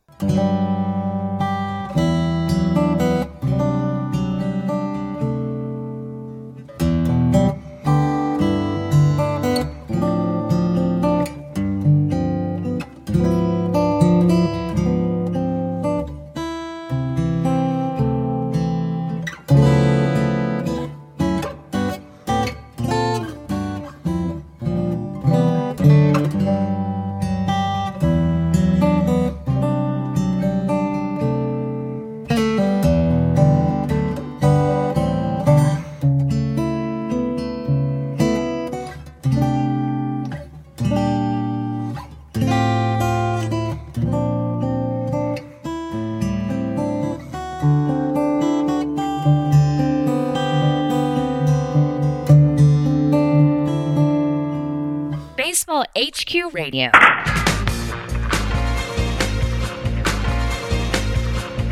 And welcome back to Baseball HQ Radio. I'm Patrick Davitt. Time now for part 2 of our feature expert interview, and it's my pleasure once more to be joined by Jeff Zimmerman of Rotographs, The Hardball Times, RotoWire, Baseball HQ, and a lot of other places. Jeff, welcome back to the show. Thanks for having me back. Jeff, at Rotographs, you're putting out a regular spring training notes column. This is really good stuff, looking at fantasy notable goings-on. First, how do you gather your info? What are you looking for? Generally, I just look through the box scores. There's not, and it's not even, I'm not looking to see who's producing, but kind of, if they have their main lineup, who's playing where. And a lot of times I'm looking to see which pitchers are going a long distance, which ones... and I may go watch a game if it's usually not the top 20 or 30 or 40 guys I'm interested in. It's kind of those guys toward the end that could see a big jump up. And another thing is I just try to read a lot of the kind of the notes that come out of there, and a lot of the stuff's kind of fluff. But sometimes you get some decent information. Like I just found out the other day that Yandy Diaz has no plan to raise his launch angle. I think he was kind of a sleeper for a lot of people, but if he's just going to constantly just hit the ball really hard into the ground, I think his value is kind of limited. A couple of days ago, you said Christian Yelich, now of Milwaukee, might take a small hit in value, and this is exactly what you were talking about. You check out the box scores, you see that batting order position could be an issue. What did you mean? In the NL, the leadoff spot, it takes a big hit, especially when it comes to like RBI projections, because you do lead off. Even if you get a hit, you have no chance to drive someone in unless you hit a home run on your first at bat. And you're also hitting right in front of the pitcher and usually the catcher, and most of those times those guys aren't on base. So I remember earlier when Yelich and Kane signed, Fred Zinke of MLB.com wrote out, like, which one do you value more? And I was like, whoever's not leading off. Because it's like, at least the other person, like Kane now, has Yelich hitting in front of him, and he can hit him in, and he can also get running and has the other boppers behind him to drive in. So I think it's fine for the Brewers, but it just his mix is going to be really run pushing this year, which I wouldn't even be surprised if, he has twice as many runs as RBIs, considering kind of how bad the back of that Brewers lineup is. It's not horrible back there, but it's just not great. So it's just a small bump down in value, but it's kind of one of those things you look for, is seeing who's playing where, and I want to kind of see on some of these other lineups on how things kind of shake out too. Isn't the conventional wisdom, though, Jeff, that a hitter might get more stolen base opportunities? And you mentioned runs, and they count just as much as RBIs as a category. Well, once he's in the leadoff position, then if he were hitting second, third, fourth, wherever? Yeah, and he probably, like I said, he'll get on, and he could definitely be running with Kane. It's just a small bump, but it's one of those that RBIs in the NL number one spot is one of the places you don't want to be. It's kind of like stolen bases in the NL number 8 spot. Like, you don't want your guy to be going to the 8th spot because he's not going to run with the pitcher hitting. So it almost cuts your stolen base opportunities normally in half if a guy gets moved down to the 8th spot. It's just one of those few kind of positions you just kind of want to keep track of where a guy is. And it's not bad that he's losing. He's going to have a lot of runs for you. But if you were counting, when you come in and you're looking at your team and you're like, I'm going to get 90, runs and RBIs from Yelich, it may be closer to 110, 60.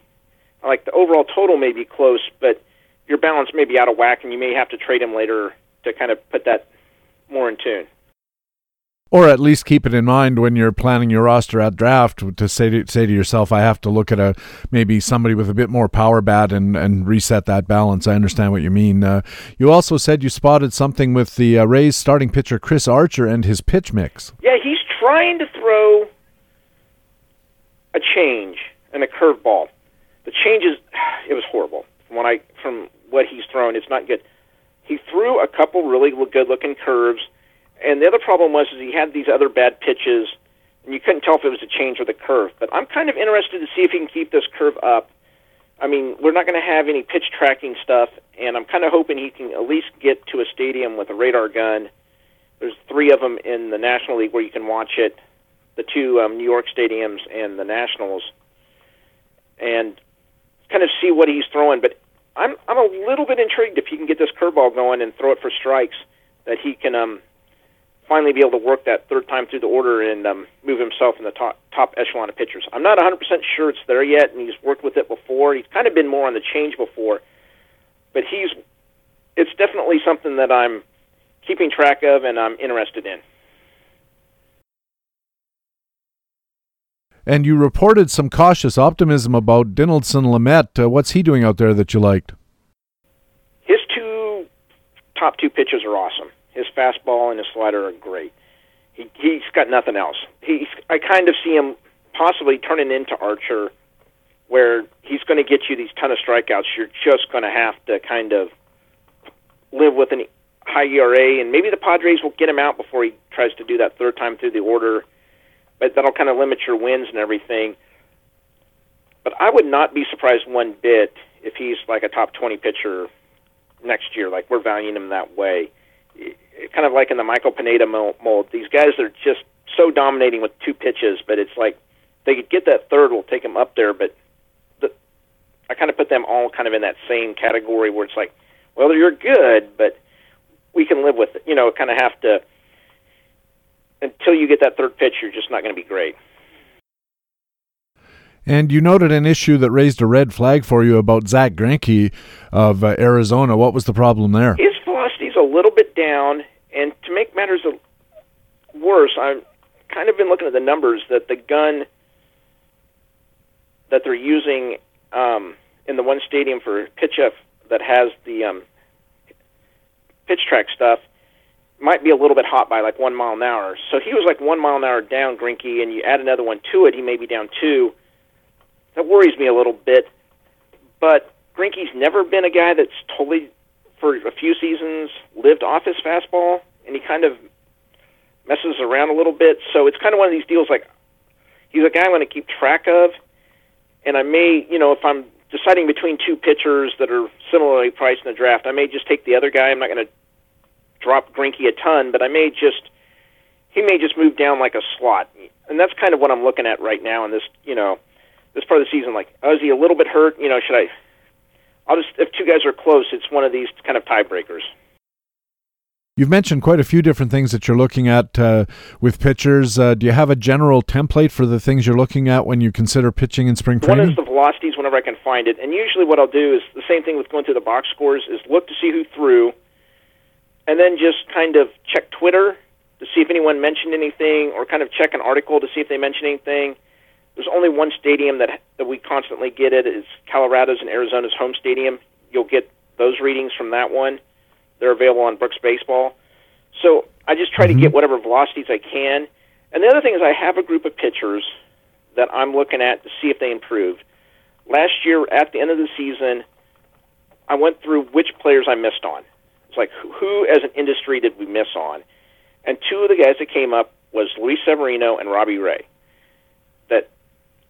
Severino wasn't barely even drafted, and Ray might not even been in 12-team leagues, or he was really low.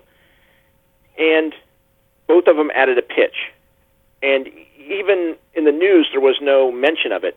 So what I did this year is I was like, which pitchers, if they add a great pitch, will take a huge step up?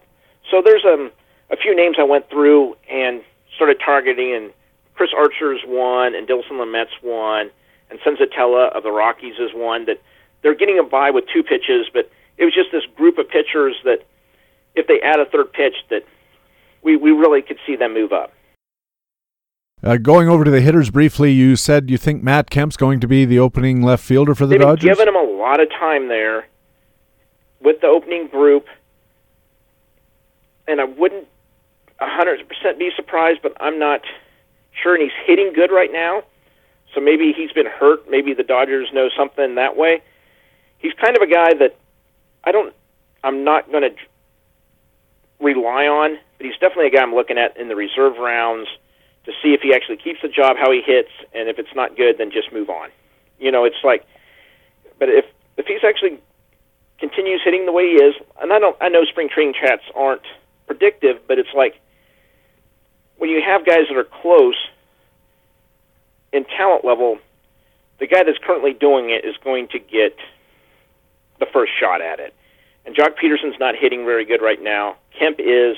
They got similar-ish projections. So I wouldn't be surprised. He's kind of one that kind of keep on. If he keeps on it, he may start that way. He may not be able to keep it for the whole year, but it's definitely kind of one of those surprises. Like, well, he's, for this many straight games, been hitting in the middle of the lineup and been playing with the A group. So it's just something I'm definitely keeping track of, that I'm not going to be surprised if he does start the season on the team. Well, you mentioned batting order position with Yelich. You mentioned playing time period for the Matt Kemp issue. Are there any other items on the template for hitter assessment that you follow in these spring training games? The one item, which is kind of bad, is you almost have to wait till it's over, is it's the only stat right now that I'll look at is their air ball, ground ball combination, to see if they're some of these guys that are putting the ball in the air a little bit more, if they're trying to go with the fly ball. And what I did is I went through the Baseball HQ forecaster and just took those. There's a table of the top ground ball hitters, and I was like, these are the guys, if they raise their launch angle, can improve the most. Josh Bell's one for the Pirates, Hosmer, Yelich is another one. And it's like, are they showing signs of it? And I don't even have the title right now, but I wrote an article at Fangraphs on it, and it kind of compares in spring training stats. The only place I could find it is at MLB.com, and it's a ratio of air outs to ground outs, and I ran that comparison to what actually ground ball percentage is. So you can kind of compare to see if some of these guys are raising the ball a little bit. and I looked back at it, and it's fairly predictive. The problem is you almost have to wait till spring training's over to get enough stats for it to be a little bit predictive, and by then most people have drafted. Right. So it's kind of this fine line that we may be able to find some, but it may be too late. So I think that's a huge problem with spring training is we only got a month, and how often do we base all of our stats off of in a month during the regular season, not alone spring training where guys are even getting one at bat or two at bats a game. And Jeff, in the early going, another factor is we hear a lot from hitters and pitchers alike that they're just working on things or getting stretched out, trying to get loosened up for the season. But at some point, they must start trying a little harder. When do you think we can start watching these games, watching these stats to get a useful feel about who's doing what? With pitchers, they have to be doing it now. Now, the one thing that you may see with them is like, I have to work on my curveball, and they may just throw the curveball every other pitch or every pitch. I remember one time Zach Greinke got lit up. He's like, I threw 80% curveballs. They knew what was coming. It was like, I'm working on my curveball. That's why I'm here. But for pitchers, they have to be throwing how their warm-up procedure is into it. Is they go max effort for the starters like 30 pitches, and then they build it up to 40 or 35 or some order. You can kind of tell. But they don't go to like 100 pitches and like, I'm at 80% effort, and then I go to 90% effort, and then 95, and then 100. So kind of the velocity is one thing that I definitely, it starts at the beginning because pitchers are trying to build their arms up. It's just, that's what they're in there for, and that's what they were doing, when pitchers and catchers report, they already started trying to build their velocity should be almost ready at that point, and then they start trying to go longer.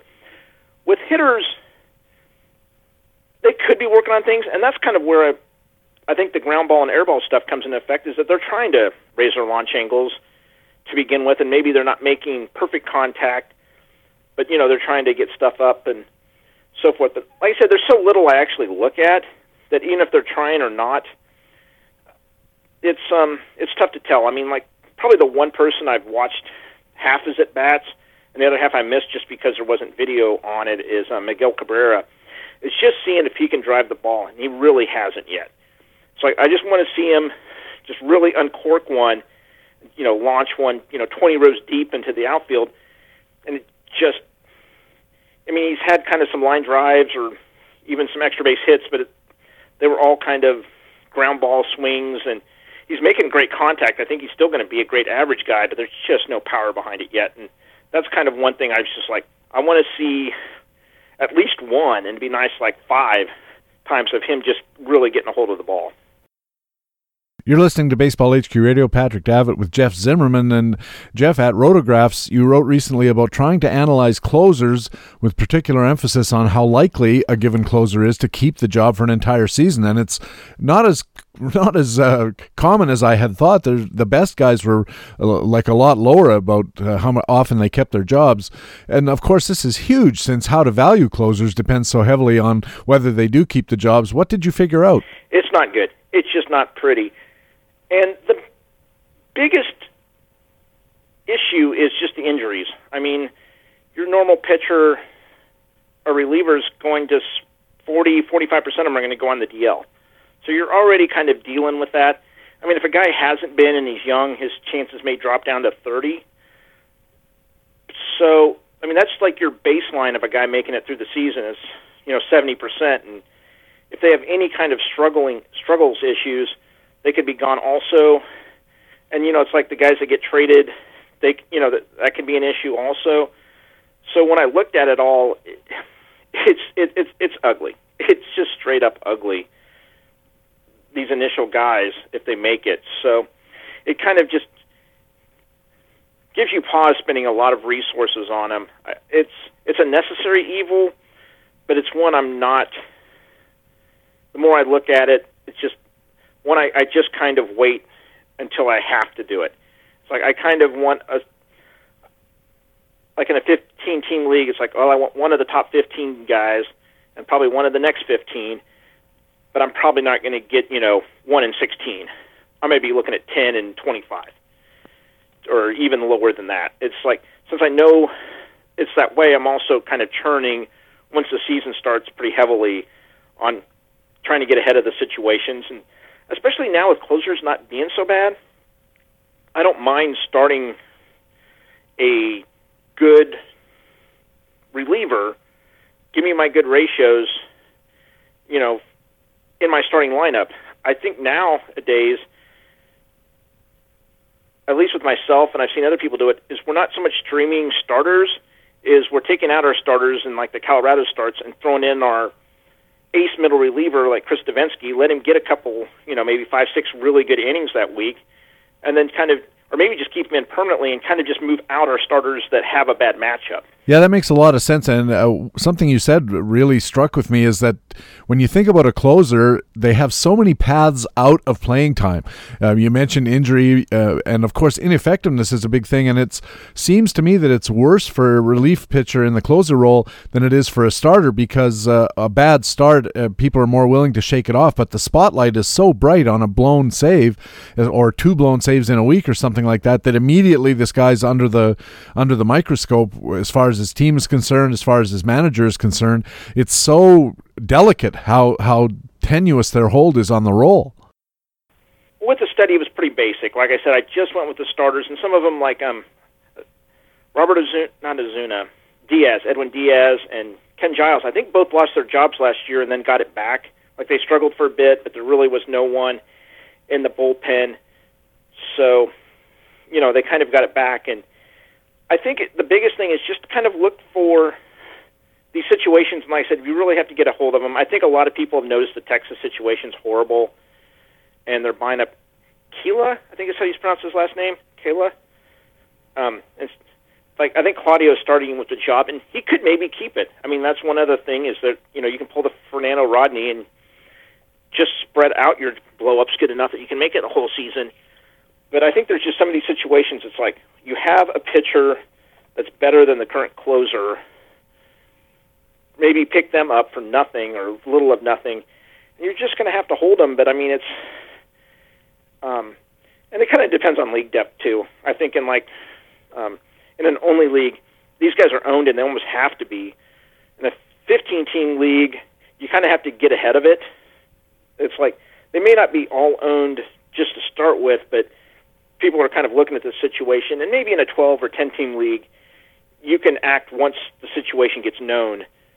But I usually don't play the smaller ones, so I don't know with that. But I just know in like all the 15-team leagues I'm in, if there's a rough situation, you'll see people go ahead and start trying to speculate on who's going to get the closer's role. Yeah, I know that in the Tout Wars American League that I play in, it's most of those setup guys that are second in line are spoken for, whether in the main draft or in the reserve rounds. And so you have to be very diligent watching the free agent moves and seeing who's in the pool, who might be moving up within the hierarchy of the bullpen for injury reasons or because the second guy is struggling, or there's all of those kinds of machinations that you have to be aware of. Well, you mentioned Alex Claudio as a guy who's a little bit shakier ground. Anybody else that in Major League Baseball that you look at the bullpens and you go, this is a guy that probably is not as strong as maybe you might hope he was if you're going to draft him? The one I'm kind of watching really close over the next few days, especially with our drafts coming up, is what's going to happen in St. Louis. I think Lyons is the best arm, but I'm not 100% sold on them going with a lefty.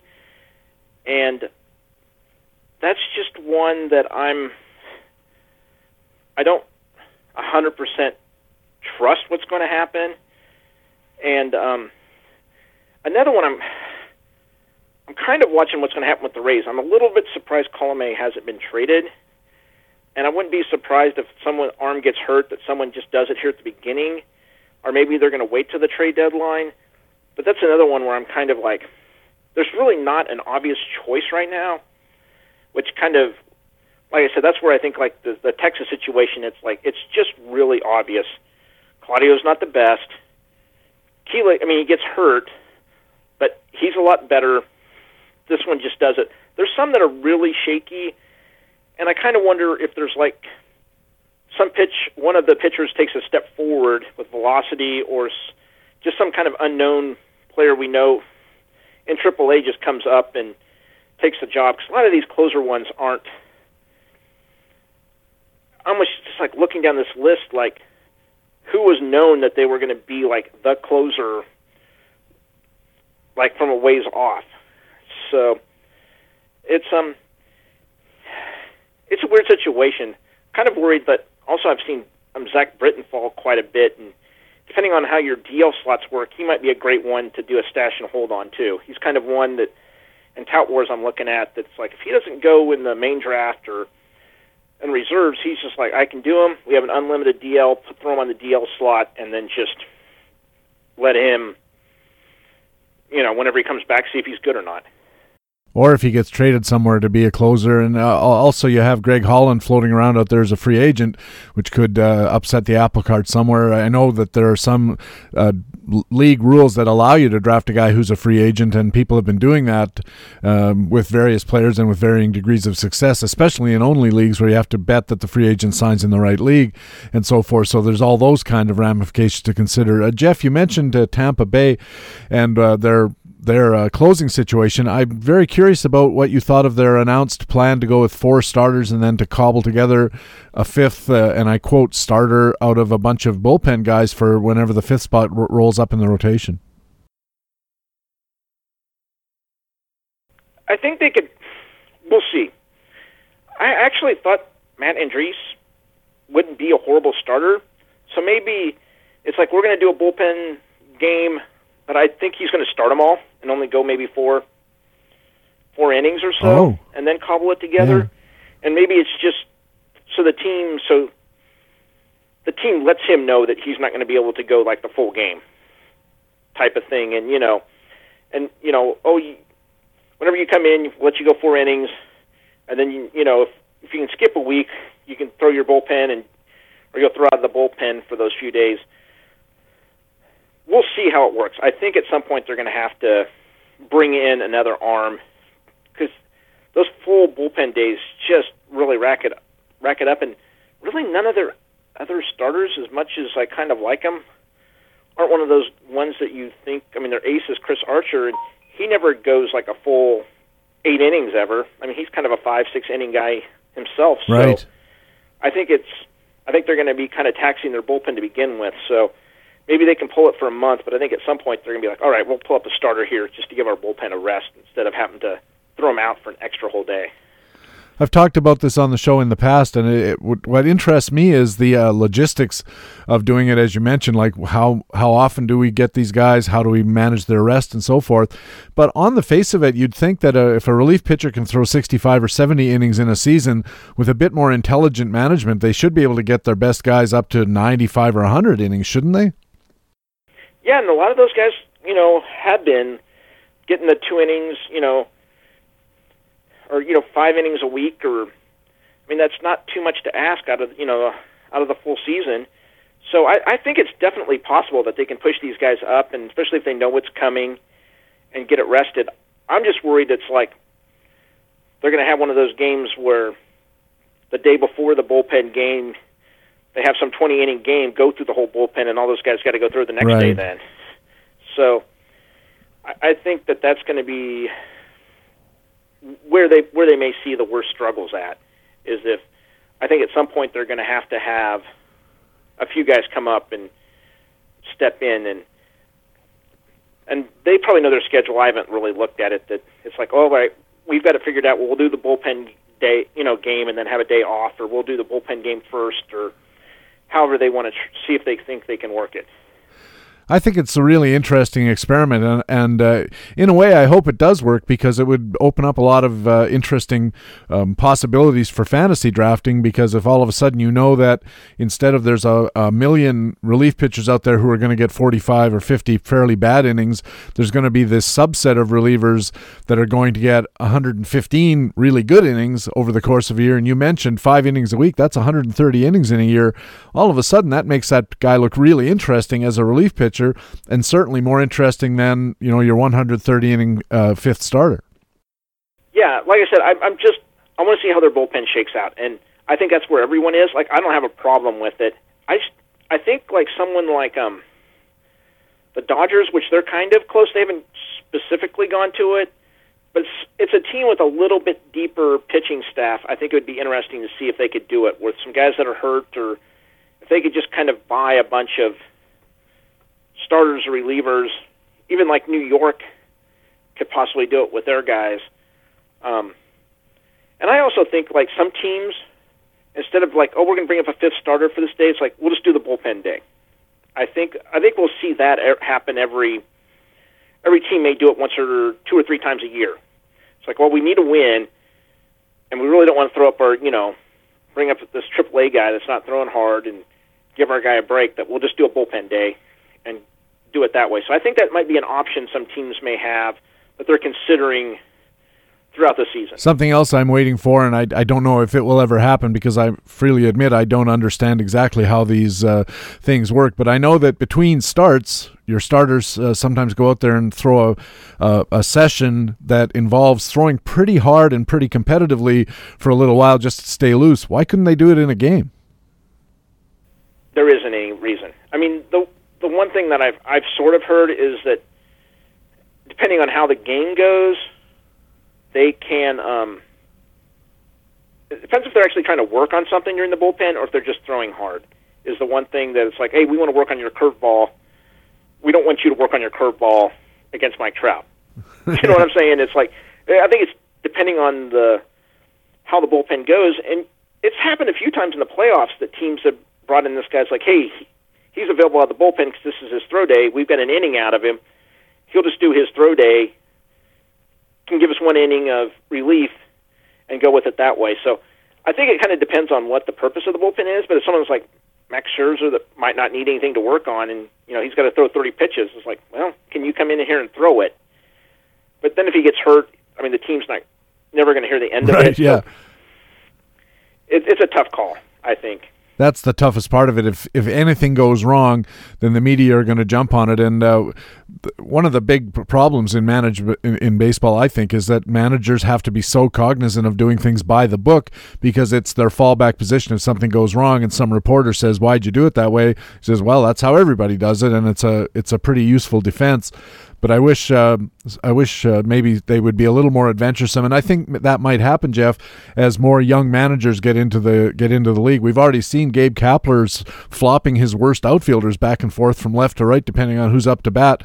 Why hasn't anybody been doing this for the last 50 years? I mean, it makes a lot of sense. If you've got a good outfielder and a bad one, you want to put the good one out where the ball's going to be. That actually has happened in a few games in history, where they had to swap out. So I looked at like the most moves per inning, and there was one game where, through the guys that were hurt, they basically threw a first baseman out there, and depending on the hitting, I mean, they swapped positions something like 30 times during the game. The two guys, and it happened like in the 70s or something. But it was just like, well, we're going to put our best. I mean, this guy's like, one is horrible, and one was good, and they just swapped him that way. I think it's smart. I think you really have to have a huge advantage defensively. I think it would be better for both guys to be comfortable in their position, be able to field it. But if one guy's got a huge advantage, might as well just take advantage of it. I think it's great. Hopefully the guys don't wear down too much running back and forth. But so I was like, well, one guy's like probably the better athlete of the two. He won't mind it. But the other guy that's bad, he's got to. There might be a reason he's out there and not playing the best. Yeah, well, like I said, I don't focus on this as a particularly shining example of using your players intelligently. I think it's a good example, but more importantly, I think it's a new young manager who's willing to say, I don't care what the book says. I'm going to put the guy out there where he's going to do the most good. And in the long run, I think as these new young guys get into the big leagues and have a chance to implement some of the ideas that a lot of us have been talking about and the sabermetric community has been talking about for a long time, can't help but improve the overall play. And like I said, the reason I'm looking forward to it is it's going to have such huge implications for fantasy if all of a sudden a certain manager, even one or two in all of baseball, starts saying, you know what, I'm going to throw my number 1 and 2 guys, my starters, in relief regularly on their throw days if we need bullpen help. And all of a sudden, now you've got a pathway for Max Scherzer to go from 210 innings or 215 innings. He could go up to 240, just adding in these occasional relief appearances, which means considering his ability to strike guys out, probably means another, 15, 20 strikeouts. Hey, you can gain a point in the category on that. Yes. It's like I actually love kind of the in-season management. Even though I said I hated earlier, like day-to-day stuff, but it's kind of like seeing, like, oh, this guy's kind of getting swapped out, or if he's kind of throwing the extra inning. That's kind of where a lot of times, like for a couple of weeks, I look at the box scores, and like I said, it's not even results. It's like, oh, this guy's thrown 2 innings like twice. Like you kind of notice it, and it's like, oh, maybe they're going to use him more. And you really, you see a guy throw 6 innings, but it's like, oh, all 3 of them were for 2 innings each time. It's like, well, maybe this should be the guy I need to target or try to trade for, and so forth. So I think that's what I'm looking more at the beginning is who's betting where in the lineup, and how pitchers are getting used. You're listening to Baseball HQ Radio. Patrick Davitt with Jeff Zimmerman. And Jeff, before the season, I like to ask our expert guests to talk about players they think will be terrific value for the coming season or not worth their cost in the coming season, whether we're talking auction dollars or rounds. We call them boons and banes. That was a listener suggestion. I like it. Let's start with your boon guys you think should interest our listeners. Who's a boon hitter in the American League? I'm probably going to make people bad, but if you're in an average league, I like the price that Rougned Odor is going at. He's going to give you the home runs and stolen bases. His average is always going to jump around because he just doesn't walk. Like I said, it's completely different in a on-base percentage league, but he's been going so cheap that he's kind of a guy I've just constantly been picking up. And the problem is I think other people have kind of caught on to that too, and his price wasn't as cheap as it was earlier, or maybe people's memory was more in effect earlier on. They're like, I'm not touching him. They're like, maybe he's not horrible. It's kind of like, so he's moved up a little bit, but he's definitely a guy in the AL that I like a lot. Especially the thing about those very low average guys or very low OBP guys in those kind of leagues is if you're smart and you can balance him off with a guy who's a very high OBP guy and maybe isn't as productive in other areas, Joe Mauer, for instance, if the auction favors you, all of a sudden between the two of them, they're not a bad 2 players, because you can add up their counting stats and balance out their ratio stat. How about in the National League, a boon hitter? I'm going to kind of go with another guy that was down, and this whole situation worries me a little bit, but they gave him a ton of money, is Ian Desmond. I'm hoping he'll play all the time. And it's one of these deals like I said, they paid him a ton of money. There's a bunch of other players that they brought in, but I think he's going to get a good chance to start, and he's really fallen down in rankings. Like some drafts he'll go a little bit higher if someone thinks he's going to play a full season. I think he'll even get knocked down more with the Cargo signing. You may not have to pay much for him at all, and you could possibly end up with a top 30 starter if he plays a full healthy season in Colorado with the stolen bases, and he'll have a high average. And like I said, it's just kind of a big upside play where he's going at right now, there's just not a lot of downside, and the upside, like I said, is quite immense. Moving to the mound in the American League, who's a boon pitcher for you? David Price. I'm kind of all in. He's just going so late in drafts. I'm picking him up everywhere. Kind of the guys around him that he's going at, I'm like, well, I just want him more. It's kind of, like I said, in his overall value, it's like he's kind of Gio Gonzalez. I mean, there's times when Gio Gonzalez has gone before him. I was like, no, I want David Price. Like David Price could be top of the line, or another one that's kind of similar is Rich Hill that he's going around. And like I said, David Price has a chance to throw 200 innings. Rich Hill's never going to. I mean, it's just with the blisters and everything else. So I think you're paying for Price's floor right now, and his upside could be literally a top 10 pitcher. If you could get the wins, he'll get the strikeouts. I mean, if he comes back to his workhorse type thing, you could end up with a top 10 pitcher just really far late. And one of the things in David Price's favor is he's done it before, and you have to believe that if a guy has done it once, he's capable at least of doing it again. In the National League, who's a pitcher, who's a boon for you? A guy I love and everyone hates is Jeff Samardzija. He throws a ton of innings. He gets you a ton of strikeouts. And everyone hates his ERA, but if you remove it from last season, his starts at Colorado, nope, you're not going to start Jeff Samardzija in Colorado. It's not one of these deals that's like you can't take off certain things. It's like 95% of the pitchers you're not starting in Colorado. His ERA drops by 0.6. So if you constantly remove his Colorado starts, which even if he's throwing great, I'm still probably not going to throw him there. He's a lot better. He doesn't walk anyone. His whip's really great at bonus there. Like I said, you might have to deal with a little bit with the ERA, and he didn't get a ton of wins, which brings down his value, which I don't sort of care about. I mean, it matters some, but for what he's given you otherwise and at the price he's going, like I said, I've picked him up so much, and he's just one of these guys that people look at the ERA and move on. And under the category of possibly noise, not news, I saw a story out of San Francisco the other day that said that Samardzija is adding pitches, and I guess he already has 5 or 6 that he uses in games. But he's the story said he's trying a new grip on his curveball because he wants to try to change the spin, make it a little harder for hitters to recognize, especially when you team it up with his regular curveball. What kind of weight do you put on those kind of stories? From him, I don't know. I'm kind of like he's got 3. There's not a lot to gain, in my opinion, from that.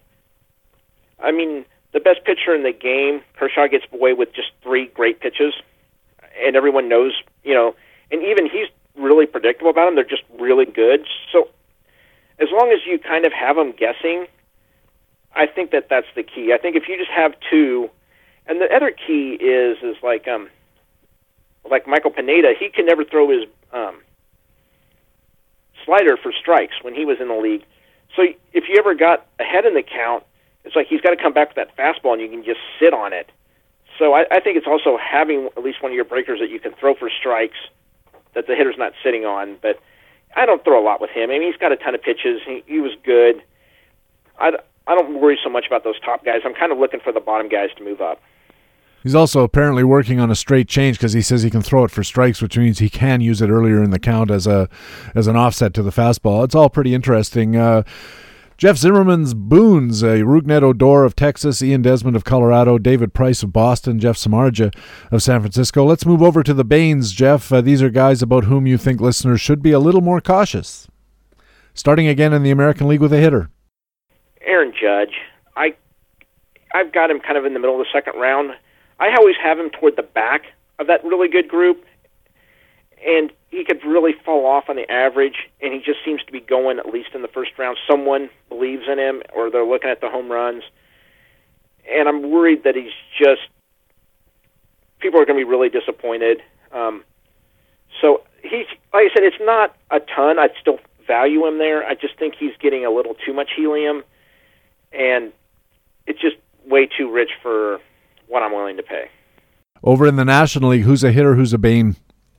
It's a little bit harder here that trying to pick it out. But the one guy is Corey Seager. I think his production's like almost identical to his brother, and his brother's going like 50 spots later. And I think a lot of people think there's some positional scarcity, or they had him as like the top prospect. And it really doesn't matter now. That maybe they're thinking there's more in there. It's just his production compared to the people that it's going around him, just not there. So I've never even been close to owning him whenever my valuations come in, and I don't see any reason like he's going to really take a step forward. I mean, some people may believe that, but just historically, there's just no chance. I mean, there's just a chance of anyone else kind of taking a major step forward. Over to the pitcher's mound again in the American League. Who's a pitcher? Who's a bane for you? The one guy I just can't get behind, actually, is Kimbrel. He was kind of like the 6th closer off the board last year, and now he's number 2, just almost consensus. He's going right behind Jansen, and it's like, what's really changed in a year? So I think his price is a little bit high. People are putting a lot into it and just think he's like safe, but he wasn't safe the year before. I don't know what changed in the year that made him this way. So it's one of these deals like you're just going to have to jump in a little bit early to get him, and I'm just going to be willing to wait a little bit and pick up my closer a little bit later. And finally, in the National League, who's a bane pitcher? Luke Weaver. He's just going way too high. He's kind of almost got the two pitches going on. His ERA was way pushed down last year from some bad luck. Again, like, I have him so much further down in rankings than where he's going, and like I said, I just don't end up with him. I'm kind of taking the Lesters and Tanakas. It's kind of more the boring picks, and I kind of wonder if, it's like, I got Luke Weaver, he's this young guy, and instead I'm just going to end up with the old boring guys. And it's just like, I think they're hoping Luke Weaver becomes them, and like they're already that. Before we go, tell our listeners where they can follow you and read more of your work. Right now, you can follow me on Twitter at Jeff W. Zimmerman. I'm usually put out like 4 to 5 articles a week at Rotographs. The Hardball Times is doing a fantasy week, and then I'm writing at BaseballHQ, putting out an article a month. I've done a couple of them there, and that's kind of it for right now. I'm probably missing someone. So, Jeff, thanks a million again. I do appreciate it. I'll see you in New York.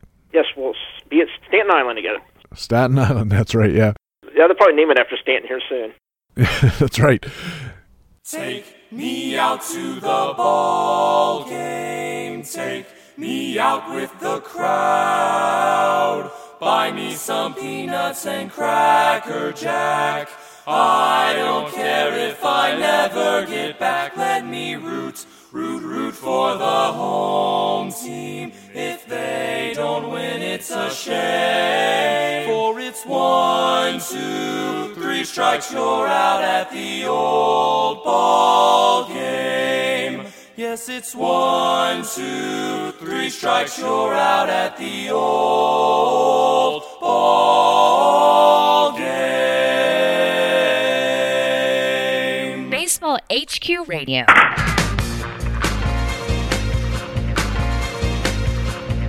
Hey, welcome back to Baseball HQ Radio. I'm Patrick Davitt. It's time now for our regular weekly talk with Todd, and as always, it's a pleasure to say hello once again to Todd Zola. Todd, welcome back to the show. Really good to be back with you, Patrick. If I sound a little tanned, it's because I'm coming to you from Florida, with the coming from the little extravaganza thrown by Ron Chandler for the XFL draft. We meet down here and we do a little bit of a draft and go to some games. So if I sound a little sunburned to the listeners, that's why. Yeah, I thought you sounded a little bronze. Todd, you write regularly for ESPN in their fantasy baseball area, and I saw a column you wrote the other day that had to do with streaming pitchers.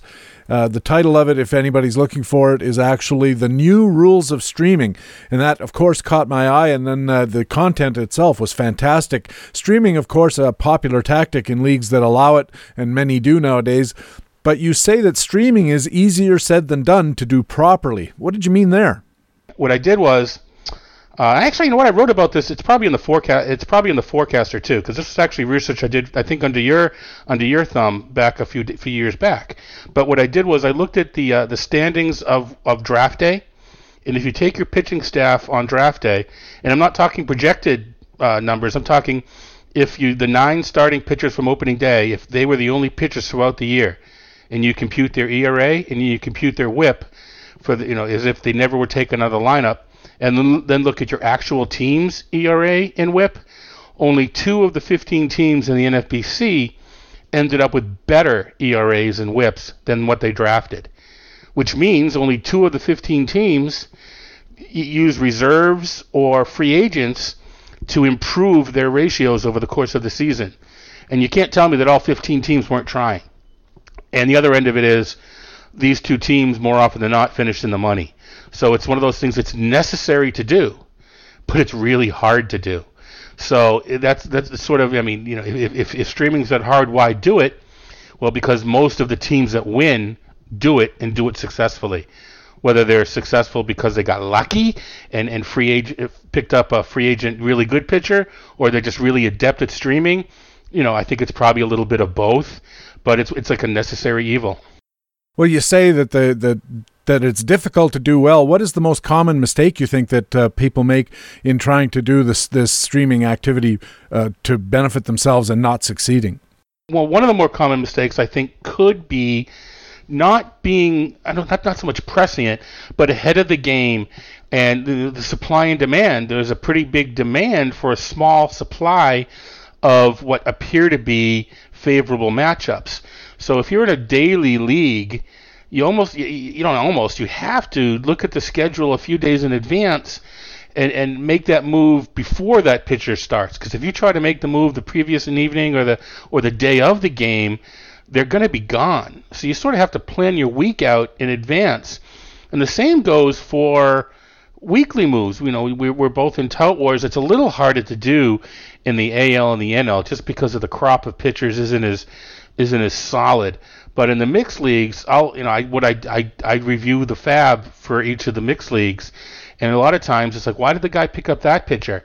And then I'll note, this week in Tout it's tough because you have to start the pitcher. But a lot of times, like, why do you pick him up? Because he has to start him this week.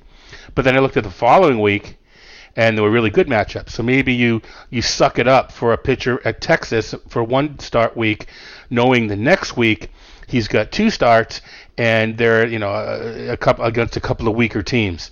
So you sort of have to think in advance to get the best matchups, or else you're just going to be stuck with the dregs when you're trying to do it. An important factor this year that you identified, Todd, is the addition of off days. First of all, how does that work? And more importantly, how do we need to manage it when we're considering streaming? What they've done is they're not just tacking on 4 days. They're closing the season at the same time. So it's not 26 weeks, it's 26 weeks plus Thursday, Friday, Saturday, and Sunday plus 4 days. And they can intersperse those 4 days throughout the course of the season. Now, I believe the East Coast teams, like normal, or I should say northern and northern teams, I should say, weather-impacted cities usually have opening day and then the following day an off day. So a lot of the teams are going to have the second day of the season be one of the 4 off days, just so if opening day gets rained out or in some cases snowed out, then those who purchased opening day tickets can still get their money's worth on the first game of the season. But still, it still offers 3 or 4 extra days over the course of the 26 weeks, and there are going to be fewer weeks where a team has 7 games and therefore has 2 automatic 2-start pitchers, and weekly leagues, we look for those 2-start pitchers. And it also is going to mean there's 3 or 4 more weeks where there's only 6, and we're going to be playing that game. Is the manager going to skip the 5th starter to keep everybody on rest? Are they going to use the extra day to get Max Scherzer or Corey Kluber an extra day's worth of rest? Or are they going to So we're going to be playing that guessing game the whole time, and that's tough in weekly leagues because sometimes you just don't know. You expect a middle range pitcher to have 2 starts, so therefore you put him in your lineup, but on Tuesday or Wednesday the manager decides to do something else and he gets bumped or he gets pushed to a worse venue or whatever. So streaming is going to be a little trickier this year just because I think it's going to be harder to foresee rotations a week or 2 weeks in advance. We always tell our readers and listeners, don't chase wins. It's a mug's game, and I think that's generally true. But the trend has been for starters to go less deep into games and therefore to get fewer wins anyway. But then you found some interesting information about short games and the relationship with wins, which seems to be changing. There are fewer wins going to starting pitching. So in my head, I said to myself, I'll bet you there's fewer starts of 5 and 5 1/3 that get wins. And the opposite is true. The number of 5-inning and 5 1/3, well, specifically 5-inning starts where the pitcher receives the win, exactly 5 innings, is just markedly increasing from 2014 148 to 244 last year, almost 100 more. Now you think about it, now it kind of makes sense because with the super bullpens and just being more cognizant of the third time through, managers are lifting their pitchers after 5 innings to get heat up the reliever in between innings, get him in there to start the 6th. So I think it's a change in management, and this may also sort of feed into the fact that the average start is shorter. It's now 5.5 innings. It's been trending downward for several years. It's shorter. The starting stints are as short as they've ever been, 5.5 innings. And it might not be just because starters are stinking and getting lifted. I think it's also because teams are much more cognizant of third time through the order. Let's get my guy out after 5. He's got a 2-run lead. Let's bring in our parade of relievers to protect it. So even though overall wins to starting pitchers are down a bit, they're not down as much as I thought, or it's not infecting the standings. You can still stream a 5-inning starter and get a win, especially if he's on a team known to bring him out after 5 and or has a really solid bullpen. I mean, that's intuitively obvious to a lot, but sometimes it's nice to see the numbers back it up. And finally, Todd, you wrote about something that has really been an issue for me in planning my draft this year, and that's innings limits. My league is 1,000 inning minimum, some are 950, 900, but they're getting harder and harder to reach those limits, however low they get set. And you say that maybe streaming could be helpful in this regard. Yeah, and well, not only that, purchasing or drafting one of the few remaining horses. It's just, I don't want to spend that much in a pitcher. Another check mark of spending on a pitcher or investing an early draft pick is getting that extra 20 or 30 innings over somebody else, and it serves two purposes. It gets you more innings, and it gets you a better buffer towards being able to absorb some of this other stuff at the back end. So it's definitely, some leagues have dropped the innings limit, others are just leaving it the same and making it more difficult to, more I don't want to say difficult, more challenging to get to that limit, because as we just, we've been talking about, starts are shorter, and a single start doesn't seem like much, but after 20 or 30, if they're all short an out or two, you're suddenly 10 or 20 innings behind your pace, and you need to grab extra starters to make up for it. So it is something you really need to keep in mind, in that maybe earlier you may want to do your streaming earlier in the season to get that innings built up, so that you're not chasing the same supply and demand, or the same supply. There's a bigger demand at the end of teams. Oh no, I better get my innings because I don't want to get penalized. So if you're a little more diligent early, then perhaps you can get that out of the way. The problem with that is, and I fall into this group, is before I stream my pitchers, I want to learn a little bit about them.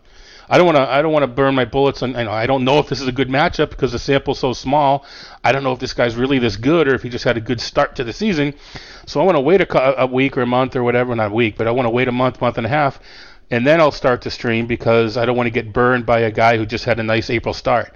I don't know, maybe you have to sort of relax that rule and take a couple chances early, because you're going to be taking them late anyway. So it is something to think about. If your league has got the same innings minimum that it had previously, you got to think about it. Or if it has a cap, it may be harder to get to that cap, or not as likely to get to the cap. So you really need to think about what to do. And to me, I'm a buy pitching guy anyway. It's just another reason to invest in one of the top 4 pitchers. If you needed another one, there it is. Some people doesn't care how many reasons there are, they're not going to do it, and other people are already going to do it. So if you're on the edge, this could be the reason to do it. And just to be clear, when we talk about streaming, we're never talking about whether or not to start Chris Sale or whether or not to start Max Scherzer. Right. These are guys you're going to start no matter who the matchup is, because you just have to assume that they're going to do well. And I imagine the next tier down, your David Prices and guys like that, are probably also not going to be streamed out. The challenge is to find that 4th level starter or 5th level starter who has the good matchup, right? Absolutely. Especially on a team like, I don't know, the Mariners, if Ariel Miranda, maybe he's going to start at the Angels and one at home or something like that, a couple of good pitching parks, you want to use him that week. So it's not the top guys, it's definitely the fringe guys. And this year, as I suggested, with fewer 2-start weeks, it's even going to be which middle tier guy has the better matchup, because that's what we're going to be focusing. Our spot starter aren't going to be 2 starters, but they're going to be that middle tier. Who's got the better matchup in that middle tier.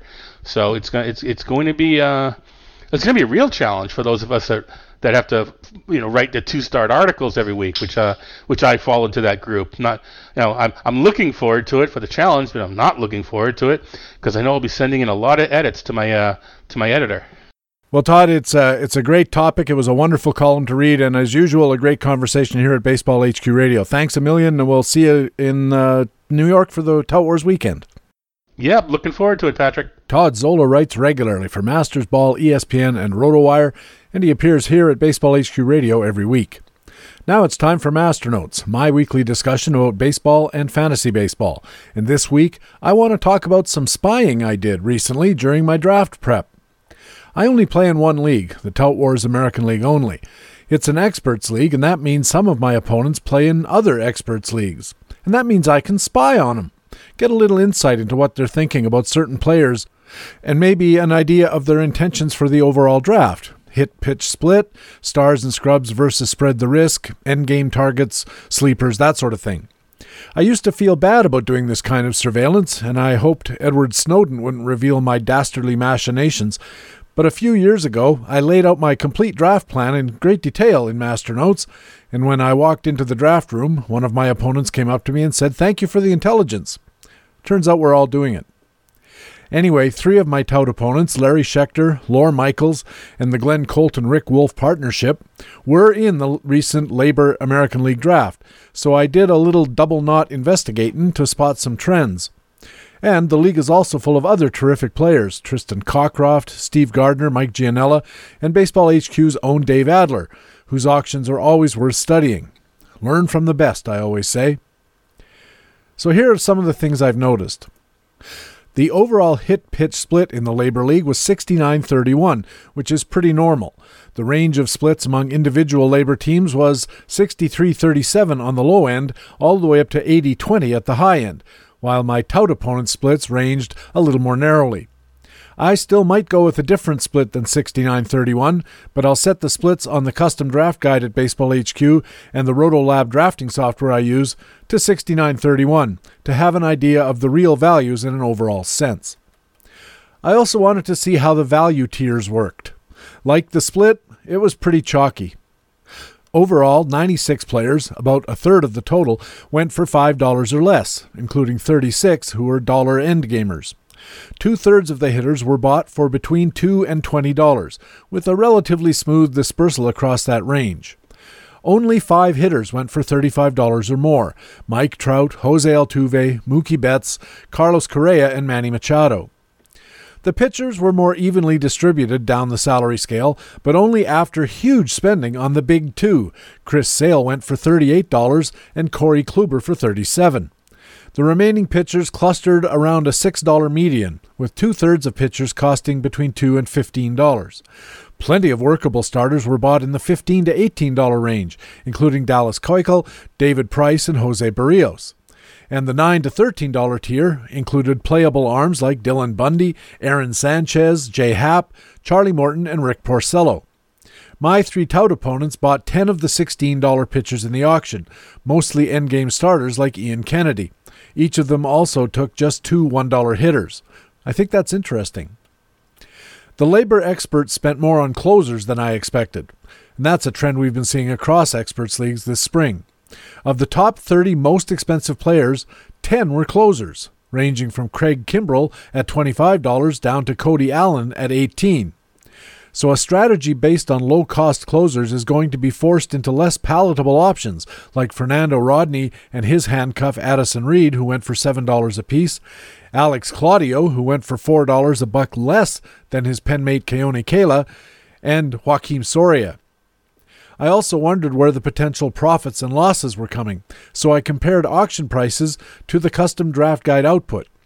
As I expected, given the overall excellence of these drafters, neither the profits nor the losses were really significant. The median difference was less than a $1 loss, and 2/3 of the outcomes fell between plus and minus $4. The big profit among hitters? Curtis Granderson, whose $10 projected value was bought for just $3, and I'm assuming this was in the latter part of the auction. Other notable names among the profit makers: Denard Span, an $8 profit on a $1 bid, Matt Joyce, $7 profit on a $5 bid, Joe Mauer, plus $7 on an $11 bid, and Josh Reddick, plus $15 profit on a $9 bid. Among the losers, the biggest bust was Machado. Baseball HQ projects him to a $21 season, a $14 haircut on a $35 bid. Other big overbids included Chris with a K Davis, a $17 projected slugger who cost $28 in the auction, and $10 busts included Nick Castellanos, who went for $25, Joey Gallo, who went for $28 in a batting average league no less, and Jonathan Scope went for $23. Among pitchers, the big gains accrued mostly to inexpensive Lima relievers like Michael Givens, Nate Jones, and Will Harris, all of whom were plus $6 profits on bids ranging from $2 to $4. Starters were way less likely to project any kind of profit. Josh Tomlin, a $1 endgamer, projects to $9 value, and he was the biggest profit of the bunch. Another starter, Drew Pomerantz, was a $5 bid, who's going to earn $9 according to the custom draft guide, and there was a handful of plus $3 profits, Felix Hernandez, Lance Lynn, Irvin Santana.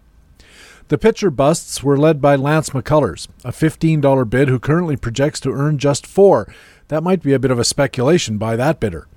4 $9 losers, including Chris Archer, a $23 salary, Kevin Gosman at $14, Shohei Ohtani at $18, and Chris Sale. It's a lot of information to sift through and to incorporate into my planning, and to tell you the truth, I'm not sure the information even is actionable. The profit and loss data are based on projections, after all, and they're notoriously variable, and so much of auction pricing depends on the context at the time of bidding. Positional needs, category needs, how much cash you have available, and personal preference. And that's especially true in the mid-game where most of the action takes place. I think pricing will tend to be a little more predictive at the top of the scale and at the bottom of the scale. But still, the data were interesting, and I'll leave you with one piece of information that really intrigued me. Out of the 25 hitters bought at the Labor American League auction for $25 or more, 22 projected to lose money. The exceptions, Trout, Aaron Judge, and Edwin Encarnacion. By contrast, hitters in the $10 to $14 salary range, half of them make profits. I'm just saying. For Baseball HQ Radio, I'm Patrick Davitt, Master Notes columnist at BaseballHQ.com.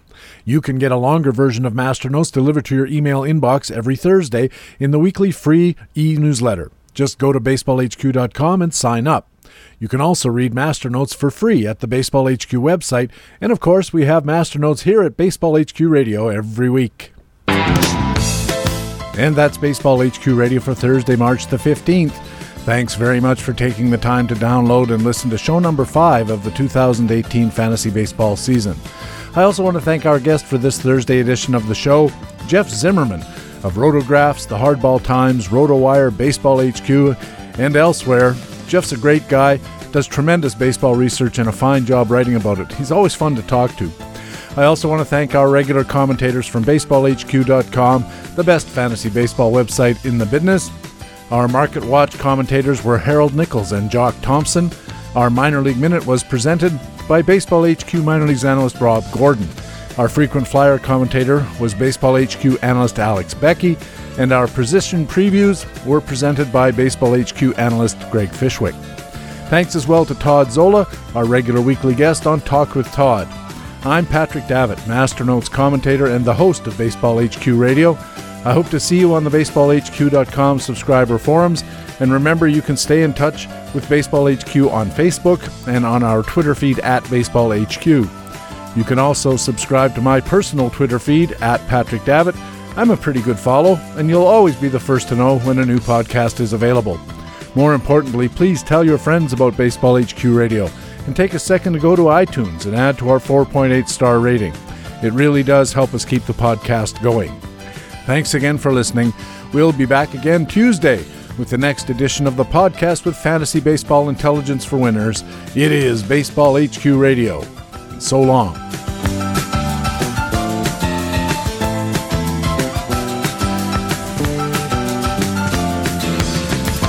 Baseball HQ Radio is a weekly free podcast available through iTunes and other podcast aggregators, or directly from BaseballHQ.com, where we have an archive of past shows as well. Just look for the HQ Radio microphone logo on the right side of the BaseballHQ.com homepage. Baseball HQ Radio is a production of the USA Today Sports Media Group. The opinions expressed on Baseball HQ Radio are those of the individual speaking and not necessarily those of the USA Today Sports Media Group. The program is produced and edited by Patrick Davitt.